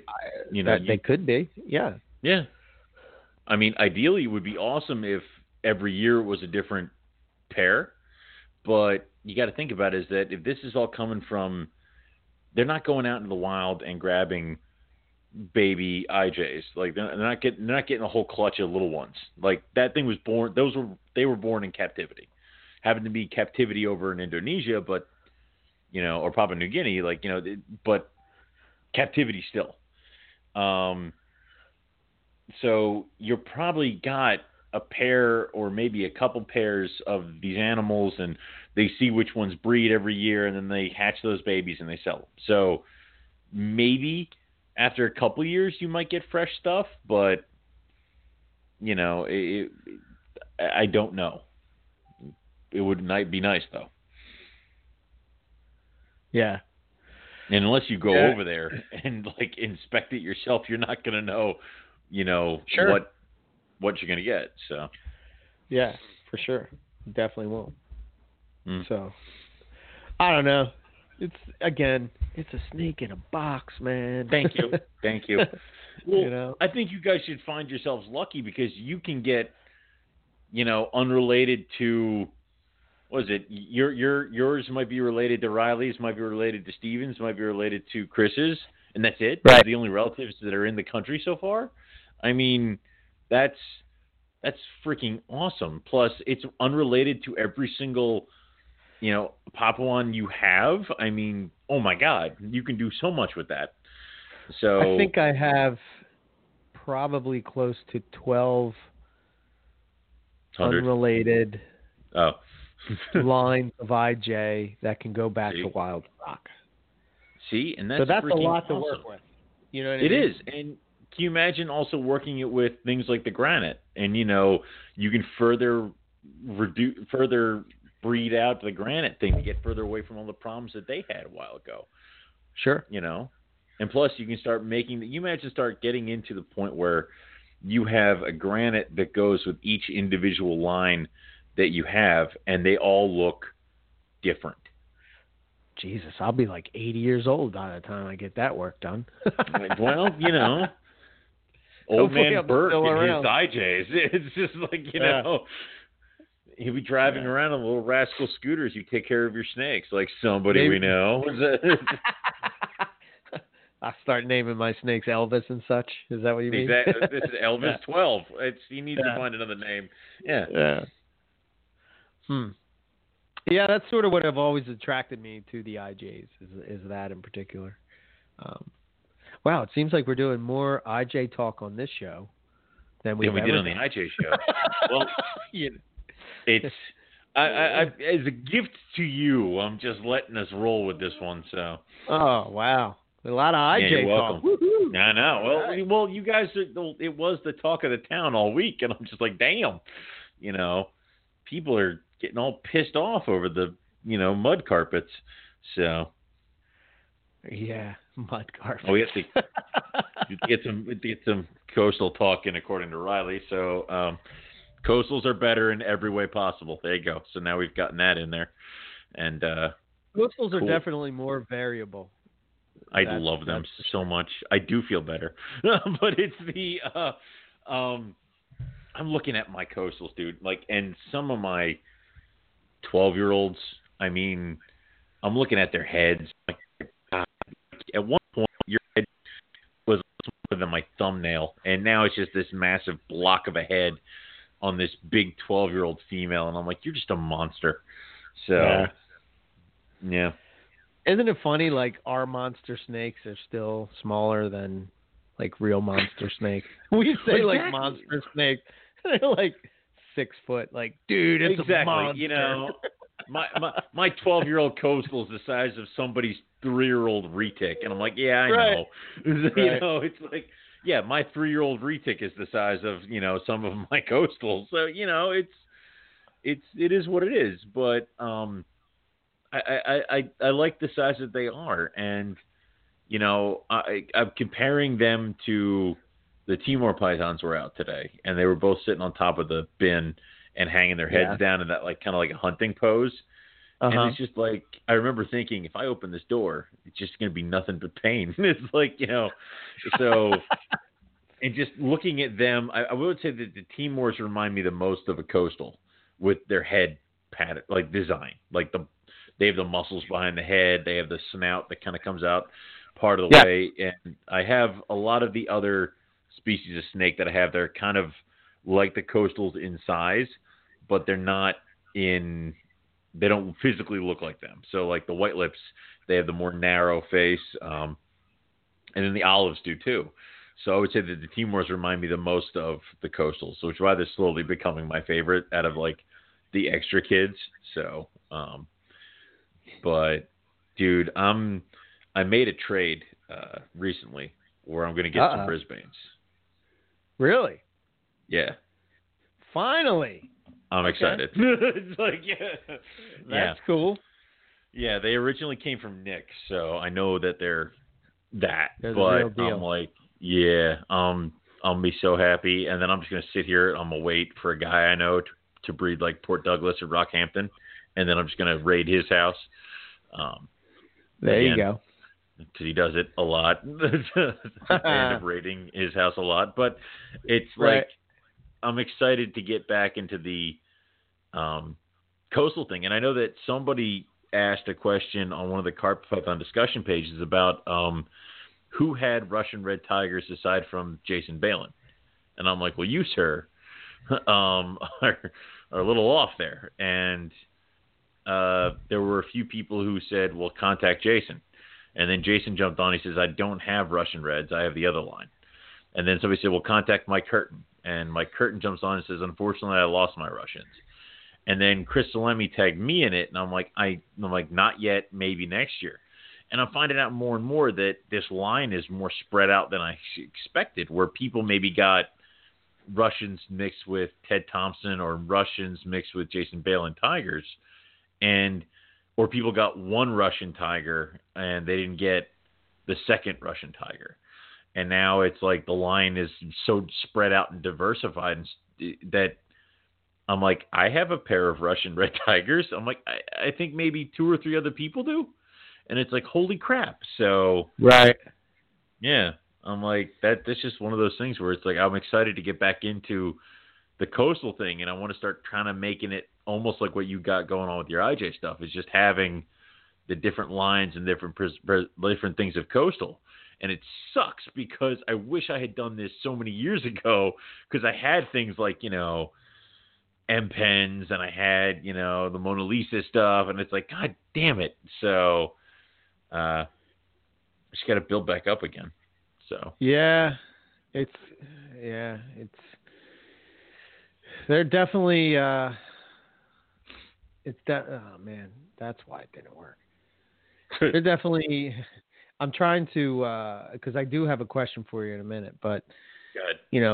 I think that you're going in the right direction because for you that's always been your sort of thing, and it's good to see that that's what you're going after. Well, the other thing is that if you think about is that before Jags hit, they had coastals of all these different colors that people just said were cool looking coastals. Like there was a gray coastal, I remember. There was those tri-stripes. There was this, that, and the other thing of all these different just weird, funky looking coastals that fell by the wayside because everything got mixed in with Jags. It's like if we had stuck with it, how many different color lines would we have? I mean, yeah, Jason really put his heart and soul into the red. Could you imagine if somebody just bred gray, like stone, like gray coastals? I mean, what the hell would that have kind of just mixed into? Like, what would that have been after a certain point? I mean, that would have kind of been cool looking if you ask me. So, I don't know. Hell yes. Yeah. Yeah, for sure. So, I'm going to put it in the chat, but okay. I've been working on the website, RayPythonRadio.com, and you can go and take a peek at it real quick. And it opened up with it had a Ruffy in the picture. I knew you'd like that. I do. But it's a total revamp of what we did, but it's going to take me a while to get all that stuff transferred over. But I think it's looking good. But my question is, yes, in today's day and age, do you think that hold on, I gotta publish another page. Do you think that websites are let me publish that. Yes. Okay. Do you think that websites are one of those things that will go away eventually, or do you think that you really need a website if you're going to do this? I would say that websites are going to make a comeback soon, because I think it is only a matter of time before the certain algorithms and things like that on Facebook are going to shut down a lot of the selling of live animals and other stuff on Facebook. I agree. That's going to happen. We already know it's going to happen. That's what they want anyway. They do not want animals to be sold on Facebook. So that'll eventually be it's just going to be one of those things. What? Nothing. I'm getting messages from various people. So it's they're like, stop it. It's like, I'll deal with you later. So that is eventually going to be a thing where it's like you're not going to be able to sell animals on Facebook. You'll have a page that you can link people to a website where you can sell the animals. That, I think, is what's going to end up being. So the website's going to be one of those things that comes back and just kind of happens. You're just going to be one of those things. You're going to also, I believe, a website has a more professional feel, a more professional look, a more professional, thing. It's just because, holy shit. All right, I'll deal with that in a second. Jesus, what's that? That's good news. Nothing, I can't tell you. It's, I think having a professional website sets you above any idiot that just somehow put their animals together and is selling them out of the garage. It's like you need to, I think, be professional and show off that you can be taken seriously as a reptile breeder. Now, you can totally do that on a Facebook page. You totally can. You can totally look good like that. But understand that it's kind of a step above. It's kind of going an extra mile. You know, can I sell snakes at a reptile show, putting them in plastic bins? Yes. Can I get a display of acrylic and some really nice lights and sell them at a reptile show? Yes. So it's kind of like that. You can sell them on Facebook. You can totally be successful that way. But if you maybe step it up a little bit, you'll make it maybe look a little bit more professional and sell more that way. So it's two-sided kind of deal. Yeah. Yeah, I'm with you. I think that overall I think you're right. Eventually there's going to come a point where they do away with you're not allowed to sell animals on Facebook as it is. And you know, I think that's only going to become more and more strict as we move along. Yeah, and I think it does. It makes you look like you're for real because you took the time to, you know what I mean, to put work into everything. And because let's face it, man, it does take work, and it does take work to keep it updated and all that kind of stuff. Which I'm horrible at. But, yeah. But I was looking at actually what made me think of this is as I was linking everything. I sort of I haven't been over to your site really since it's been done, but I was pretty impressed with, It's not done. I still have to tweak it because, I had my sister do it, and unfortunately you have a non-reptile person build a reptile website. I'm like, here are all the species, and she's like, I forgot a few. I'm like, you left rough scale off of my website. Like, what is wrong with you? And she's like, it's just the same as the other. I don't even want to talk to you anymore right now. Like, what? And then apparently people are having issues emailing me through the website, so it needs to tweak out some stuff. And I had to learn a whole new thing with Bluehost because that's what I run it through now, and WordPress. Okay. And it's really simple, but it's tedious work. It's a lot of typing, insert picture, edit picture, all that stuff. So if you have a weekend to just sit down and do it, you can get a lot done, but it's just going to be one of those things. But it's definitely one of those. I like it because it gives me a place to direct people.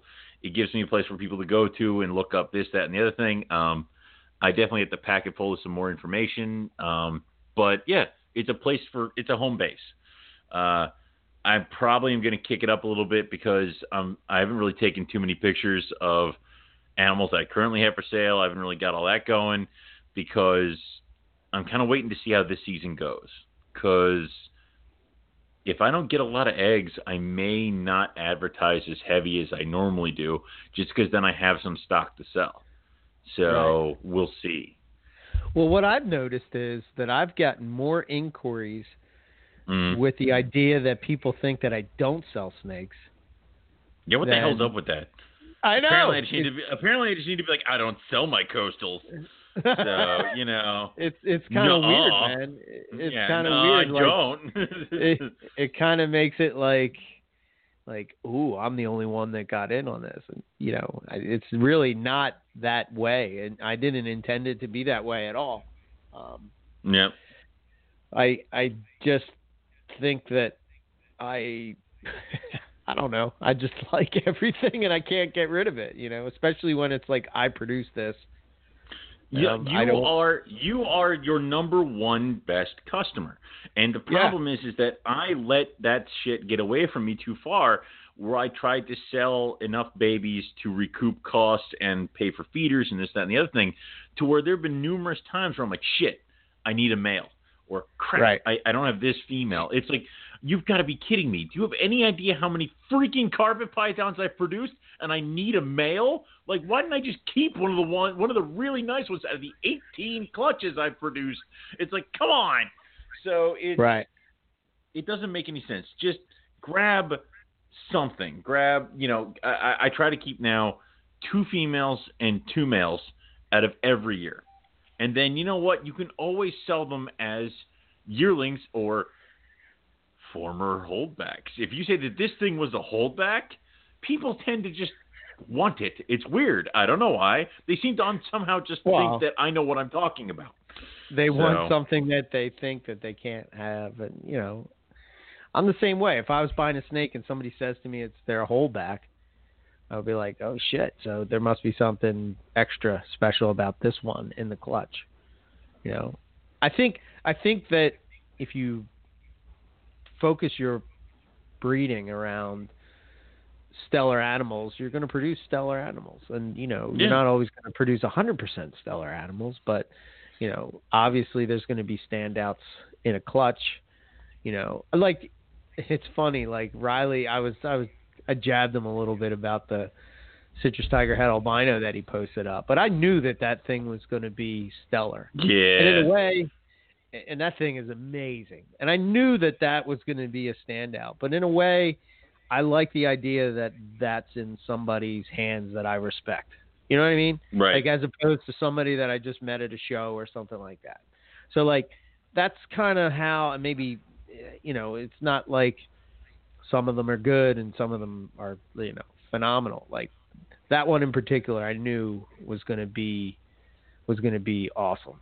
And, you know, I think that's a little bit of advertising in a way. Yeah, like, that's just phenomenal. See, to me, what I love so much about the Citrus Tiger stuff, right, is the fact that gray shading on the side and the portals are yellow, orange, and there's black around it, which makes it pop even more. And it's got like a stripe. She looks just like the mom. Yep. Like, she looks just like her mom. And that animal, as you know, is probably my favorite snake in my collection. But this was, for me, it was the closest way for me to get a retic without a retic. You know what I mean? Like, and I think that's why I think as an albino, that thing is going to be on fire. But I could be biased. See, that's my problem. Is apparently I keep like giving deals to people who don't post enough pictures of animals that I produce. And it's like, God damn it. Like, you know, I need to find the people who just really, really, really have a great Instagram following, and hope to God they just post up all the pictures of cool animals. Cause, I don't really ever see mine that much. It's like they go and then they're gone. So I see them periodically. Or you hear about it with, when you were on the podcast, the one you just did, where they're like, I have a rogue reptile, super caramel. It's a hard evil. I'm like, no, stop. You're not helping me. Like, you know, you just talk about it in a loving way. Jesus Christ. It's like, no. That was fun, man. It lunges at people's faces. I'm like, crap. You know, Doing their show is awesome because I see so many similarities between their dynamic and our dynamic. It's like, but what's weird is that on some things, they are similar. On other things, they're the opposite. So for me, like, I'm sort of the tech guy. I take care of like making sure that the podcast is going on and blah, blah, blah, and researching that end of it.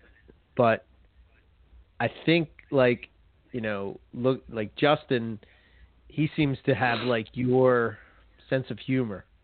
You know what I mean? Like, he just has that witty, sarcastic. The deadpan, yeah. God damn, he's funny as shit. You know, like he has that, which you got, and it's like, you know, where I don't know, like Jake, he's kind of like the passionate, serious. You know what I mean? And it's just like, wait a minute, they're like similar, but you know, it's like I don't know. Weird how that dynamic works.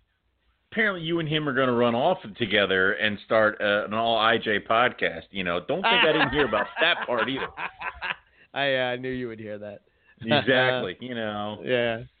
Fine, go. It's just, but it is what it is. Like, you know, you got to think about how many animals have you produced and how many of them have gone out there, and you know some of them turned out stellar, and.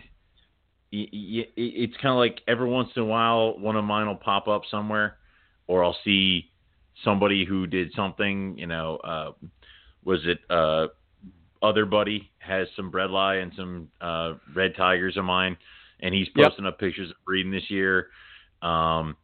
There's some other ones in my Bredli floating around, but it's like, God damn it, I produce so many coastals. Like, where the hell are they? Like, where have they all gone? Please toss up a picture of my guys. Like, they're all breeding Burmese python somewhere. Apparently, they're all being bred to Burmese. I mean, like, God, it'd be my luck to be like, I have a Rogue Reptiles caramel jag that I'm breeding to my ball python. I'd be like, die, I see, like, every once in a while, I see people post up Rogue Reptiles, and I think that the animals that always stand out to me the most, I don't know why this surprises me, because I've seen your caramels and stuff. I've seen them in person. But, like, I remember, I think in the back of my head, when we first got caramels, remember how shitty they looked? Remember how they look like to us, dude, I have original line caramels. They look they look like and we were like, dude, these are so friggin' sweet. And if you would compare them to like what we're working with now, it's like, oh, they're shit. You know what I mean? But your caramel project is like, I think that's the one project that always makes me go, whoa, okay, oh shit. Give me 2 years, because I have these two super caramels, a girl and a boy, that are this close. The girl is. The boy will be ready in about a year and a half. But once they're ready to roll, dude, I'm gonna start crossing them back to, because they all have the same mother, most of my caramel stuff, but they all have different fathers. So I'm going to take the Paz Super Caramel Boy, Jag Boy, and I'm going to throw him with my proven Super Caramel Female. I got that going. I have my one Caramel Jag that I'm like, I tried selling him for like the longest time, and he wouldn't sell. Then I'm like, screw it, I'm just going to keep him. And then he shed, and I'm like, dear God, thank God I did it. Holy crap. It's like, Isn't that the greatest feeling ever? Oh, dear Lord. It's like after I saw him, that's when I adopted the rule of keep two. Because it was always just keep a pair. And then I'm like, I really can't keep him, but because I already picked the one male, but screw it, I might as well. And it was like, Jesus Christ.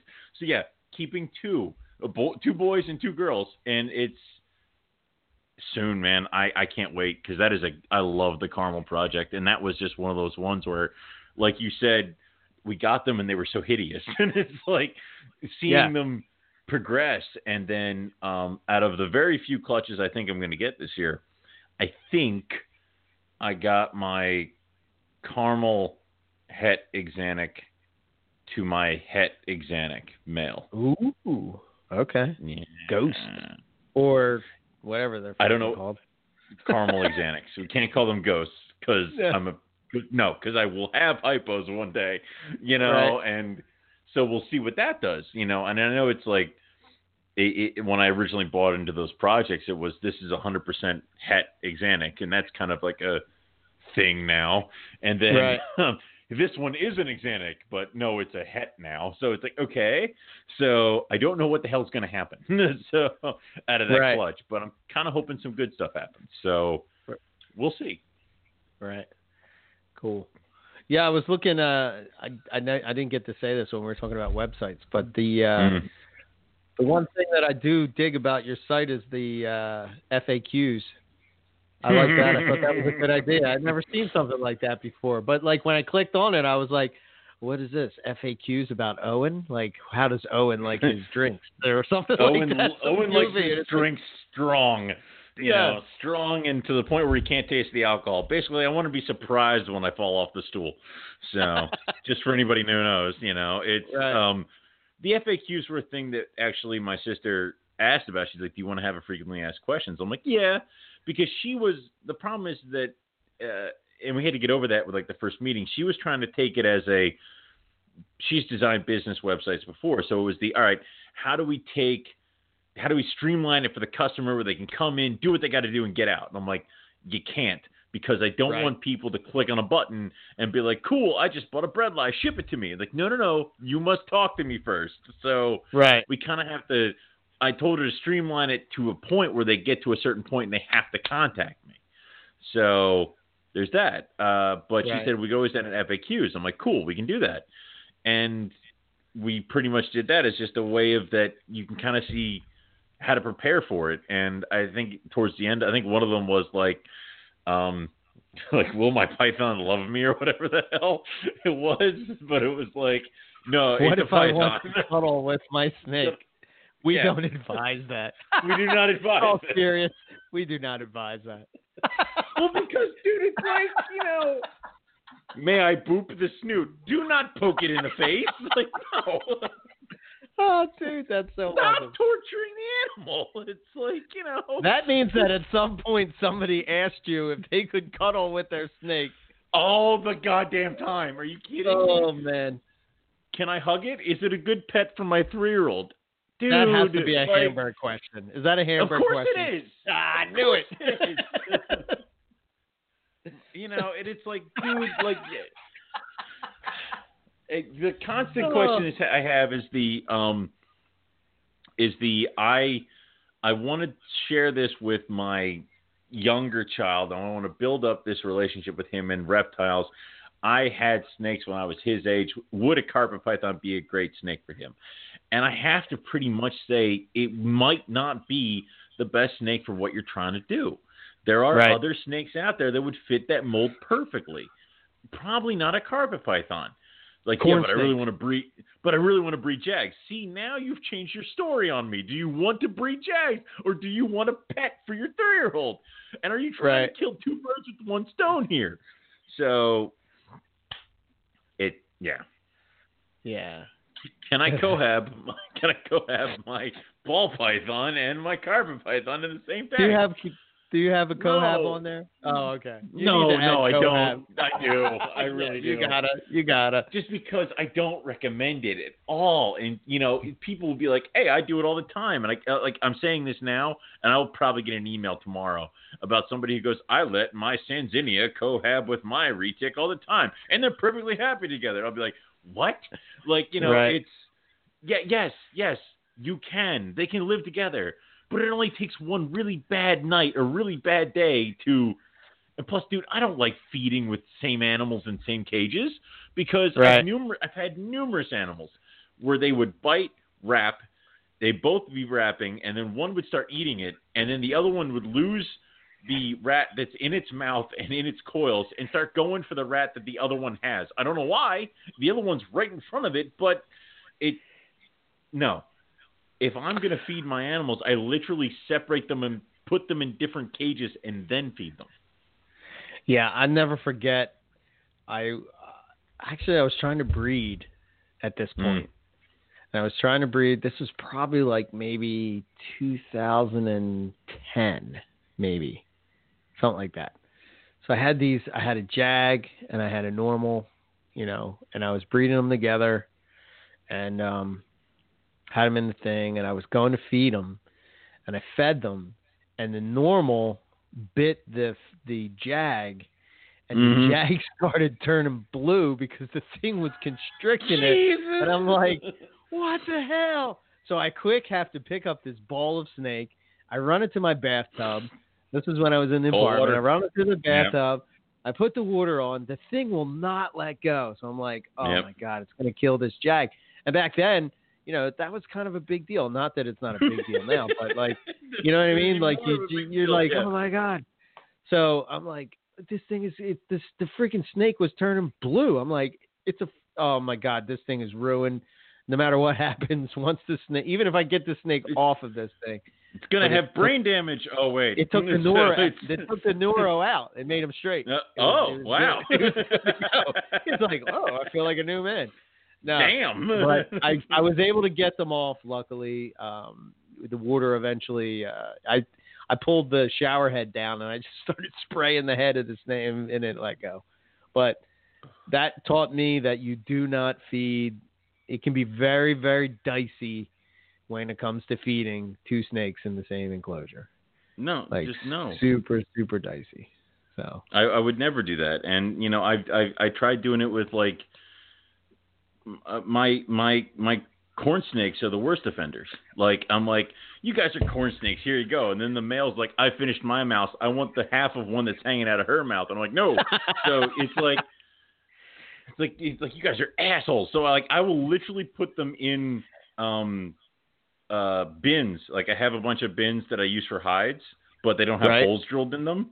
And I'll put the snake in the bin, feed them, and then so like all the snakes are in the same cage, but they're all separated and can't get at each other. That's the only way. And then after a couple hours, I'll let them all out again. But no, dude, feeding snakes in the same thing is you're asking for trouble, you know. Yeah. And no, never do that. Never.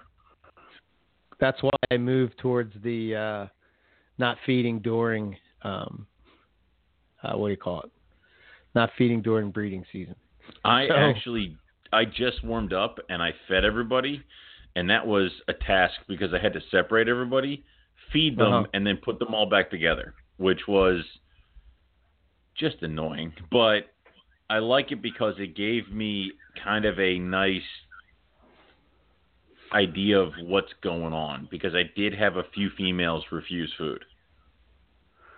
Okay. So, yeah, so I had 3 carpets, my female white lip, and 2 of my species of Madagascan hog refuse food. Well, that's good. Yeah, we'll see. And this is kind of weird because I have a bunch of males that are going into shed right now. And I know it's boys shed right as the female ovulates, right?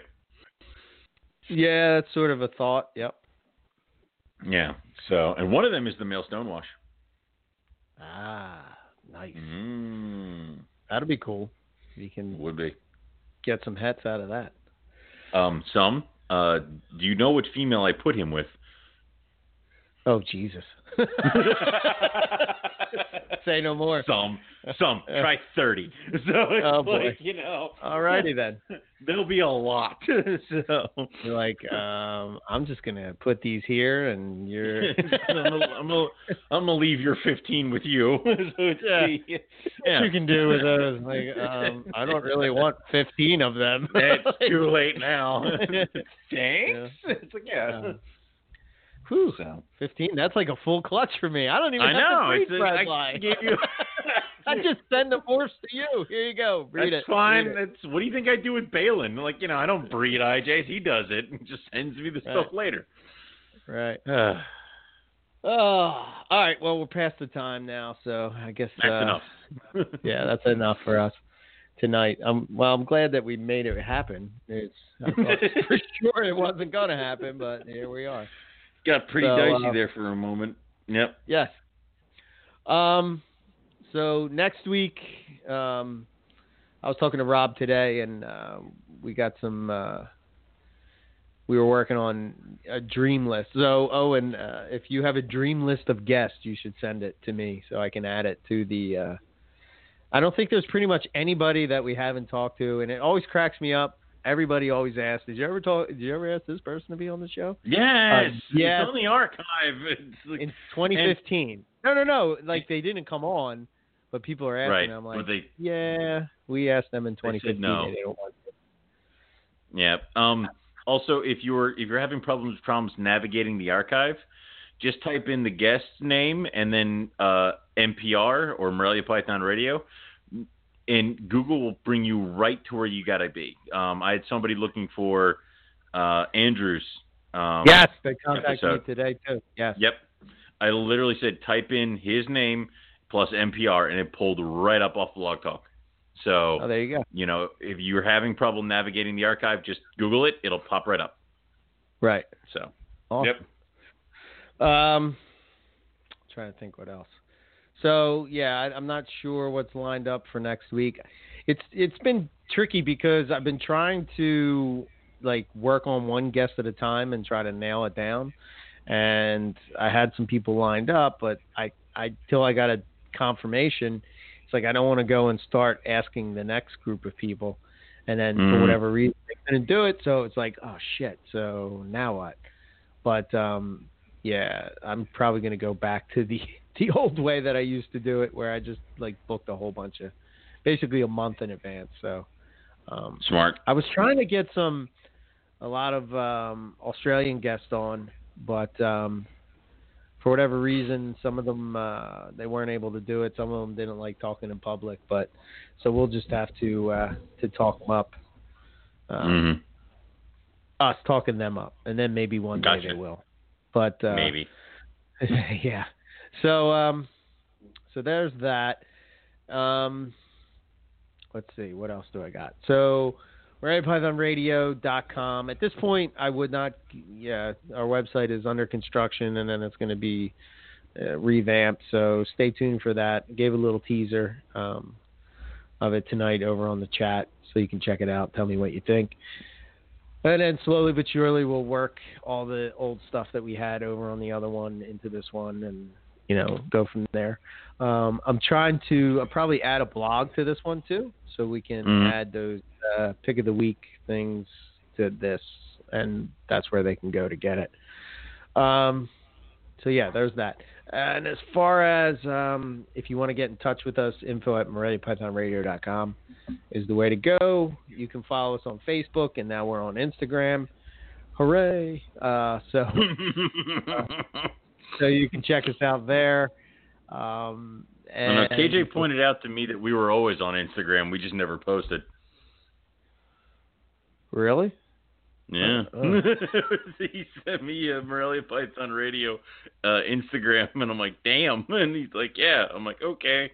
So apparently we were there. I must have made that one night when I was drunk or something and don't remember that I did it, or I don't know. But yeah, now we're sort of posting to it, but I find Instagram a little more challenging to post like Morelia Python Radio content. It's much easier to do on Facebook. So we also have a Facebook page, and we're also on Twitter, which I never go to be honest. It just sort of automatically posts there. So you can check out that as well. And then for myself, ebmorelia.com, and you can follow me on all the social media under ebmorelia.com. If you want to see what animals I have available, guess what? Go to my website, and you can see what I have available. I do not post in Morph Market. I do not post on Fauna, and I don't post on Facebook. So if you want to see what I have, like bringing eggs into ham. Yes, ebmorelia.com, ebmorelia.net. Either one will take you to the availability page. You'll be able to see what I have available. So if you're interested in citrus tiger hat albinos, like that crazy one that Riley has and the couple that I have to go. Yes, the website, ebmorelia.com. And if you want to get in contact with me, I would recommend sending an email to eric@ebmorelia.com. Go figure. So that's all I got. Perfect. For me, you can go to rogue-reptiles.com. Check all the stuff we have going on over there. Right now, the for sale page is up to date, but that is going to be changing. I will not be attending March Tinley Park, but my animals will be. They'll be with They'll be with Andrew Llewellyn and Brian Waterloo. And so if you are interested in an animal, they can always be delivered to Tinley Park. Just get in touch with me before this coming up. Not tomorrow. That's when everything's got to leave. As far as everything else, nothing's going to get shipped out until we get some warmer weather out here, so that might take a while. Let me think. You can also go to facebook.com, look up Rogue Reptiles, give us a like over there. You also go and follow me on Instagram, which is McIntyre, my last name, McIntyreOJ over at Instagram. It's mostly just stuff with Rogue and my dog. That's all. So you can follow me over there. And yeah, as far as shows coming up, I don't have anything right now, except for my animals will be at Tinley Park. So that's all we have for everybody tonight. We'll say thank you all for listening, and we'll catch everybody back here next week for some more Morelia Python Radio. Good night.